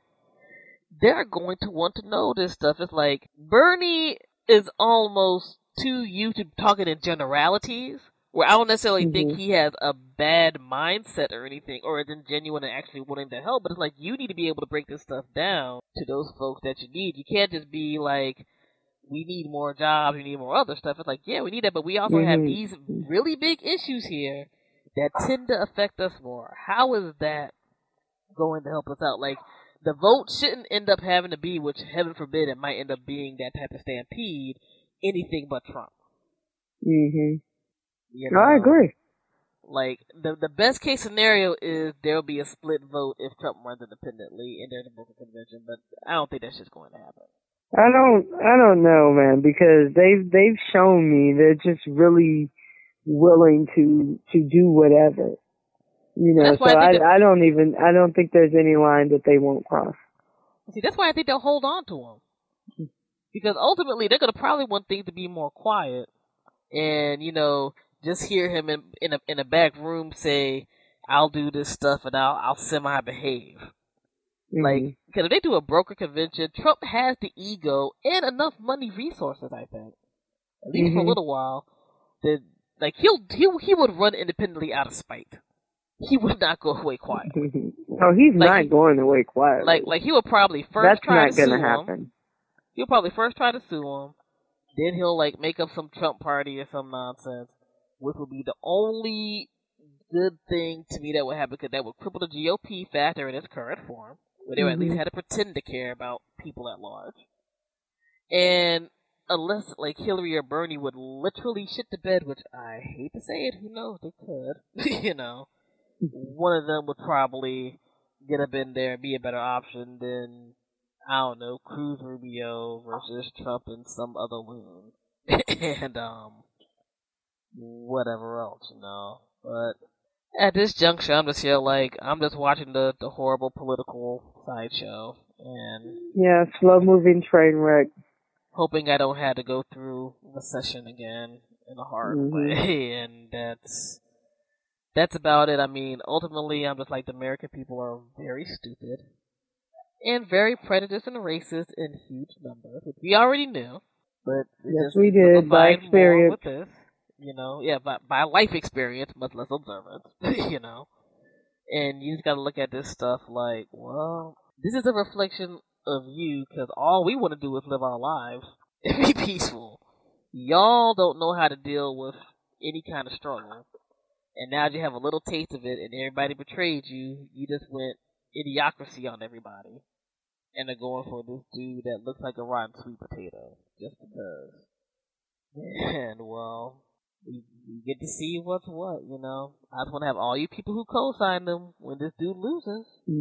Which I hope does happen. I just want to see all y'all try to backtrack later. We can just be there like, nope, we got receipts. It's going to be a sideshow from here until November and probably all the way to January 2017.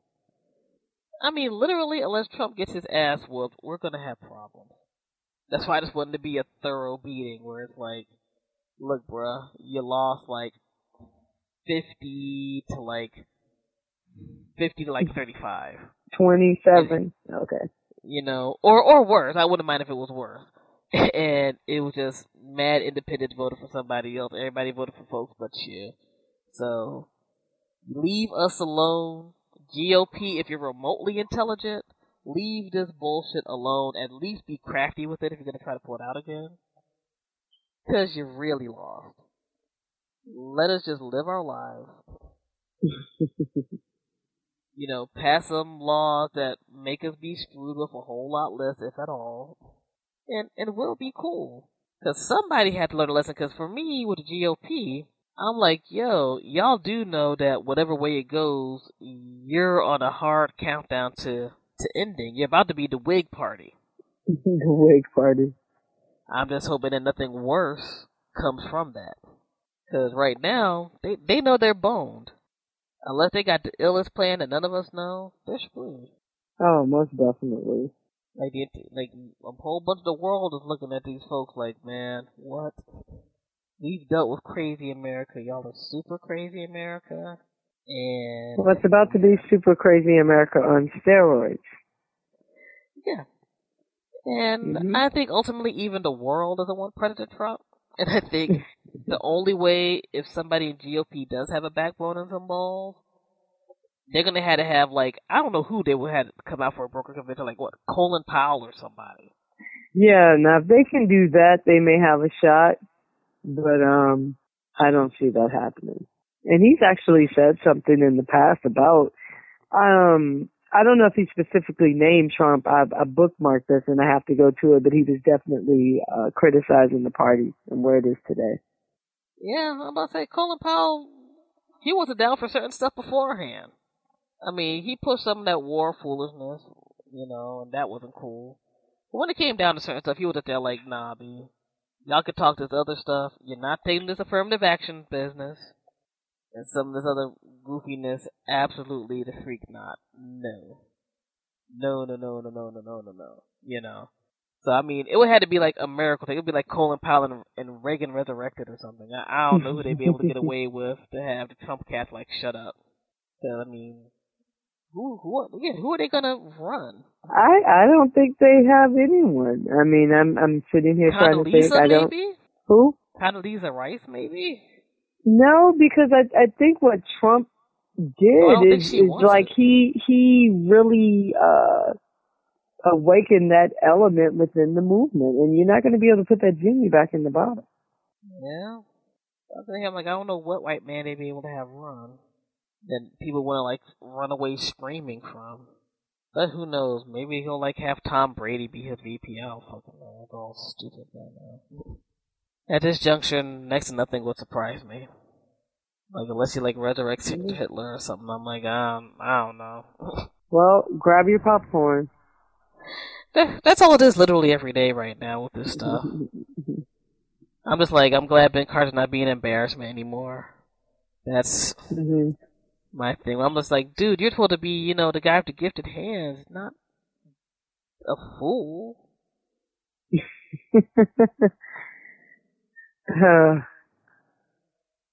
That's what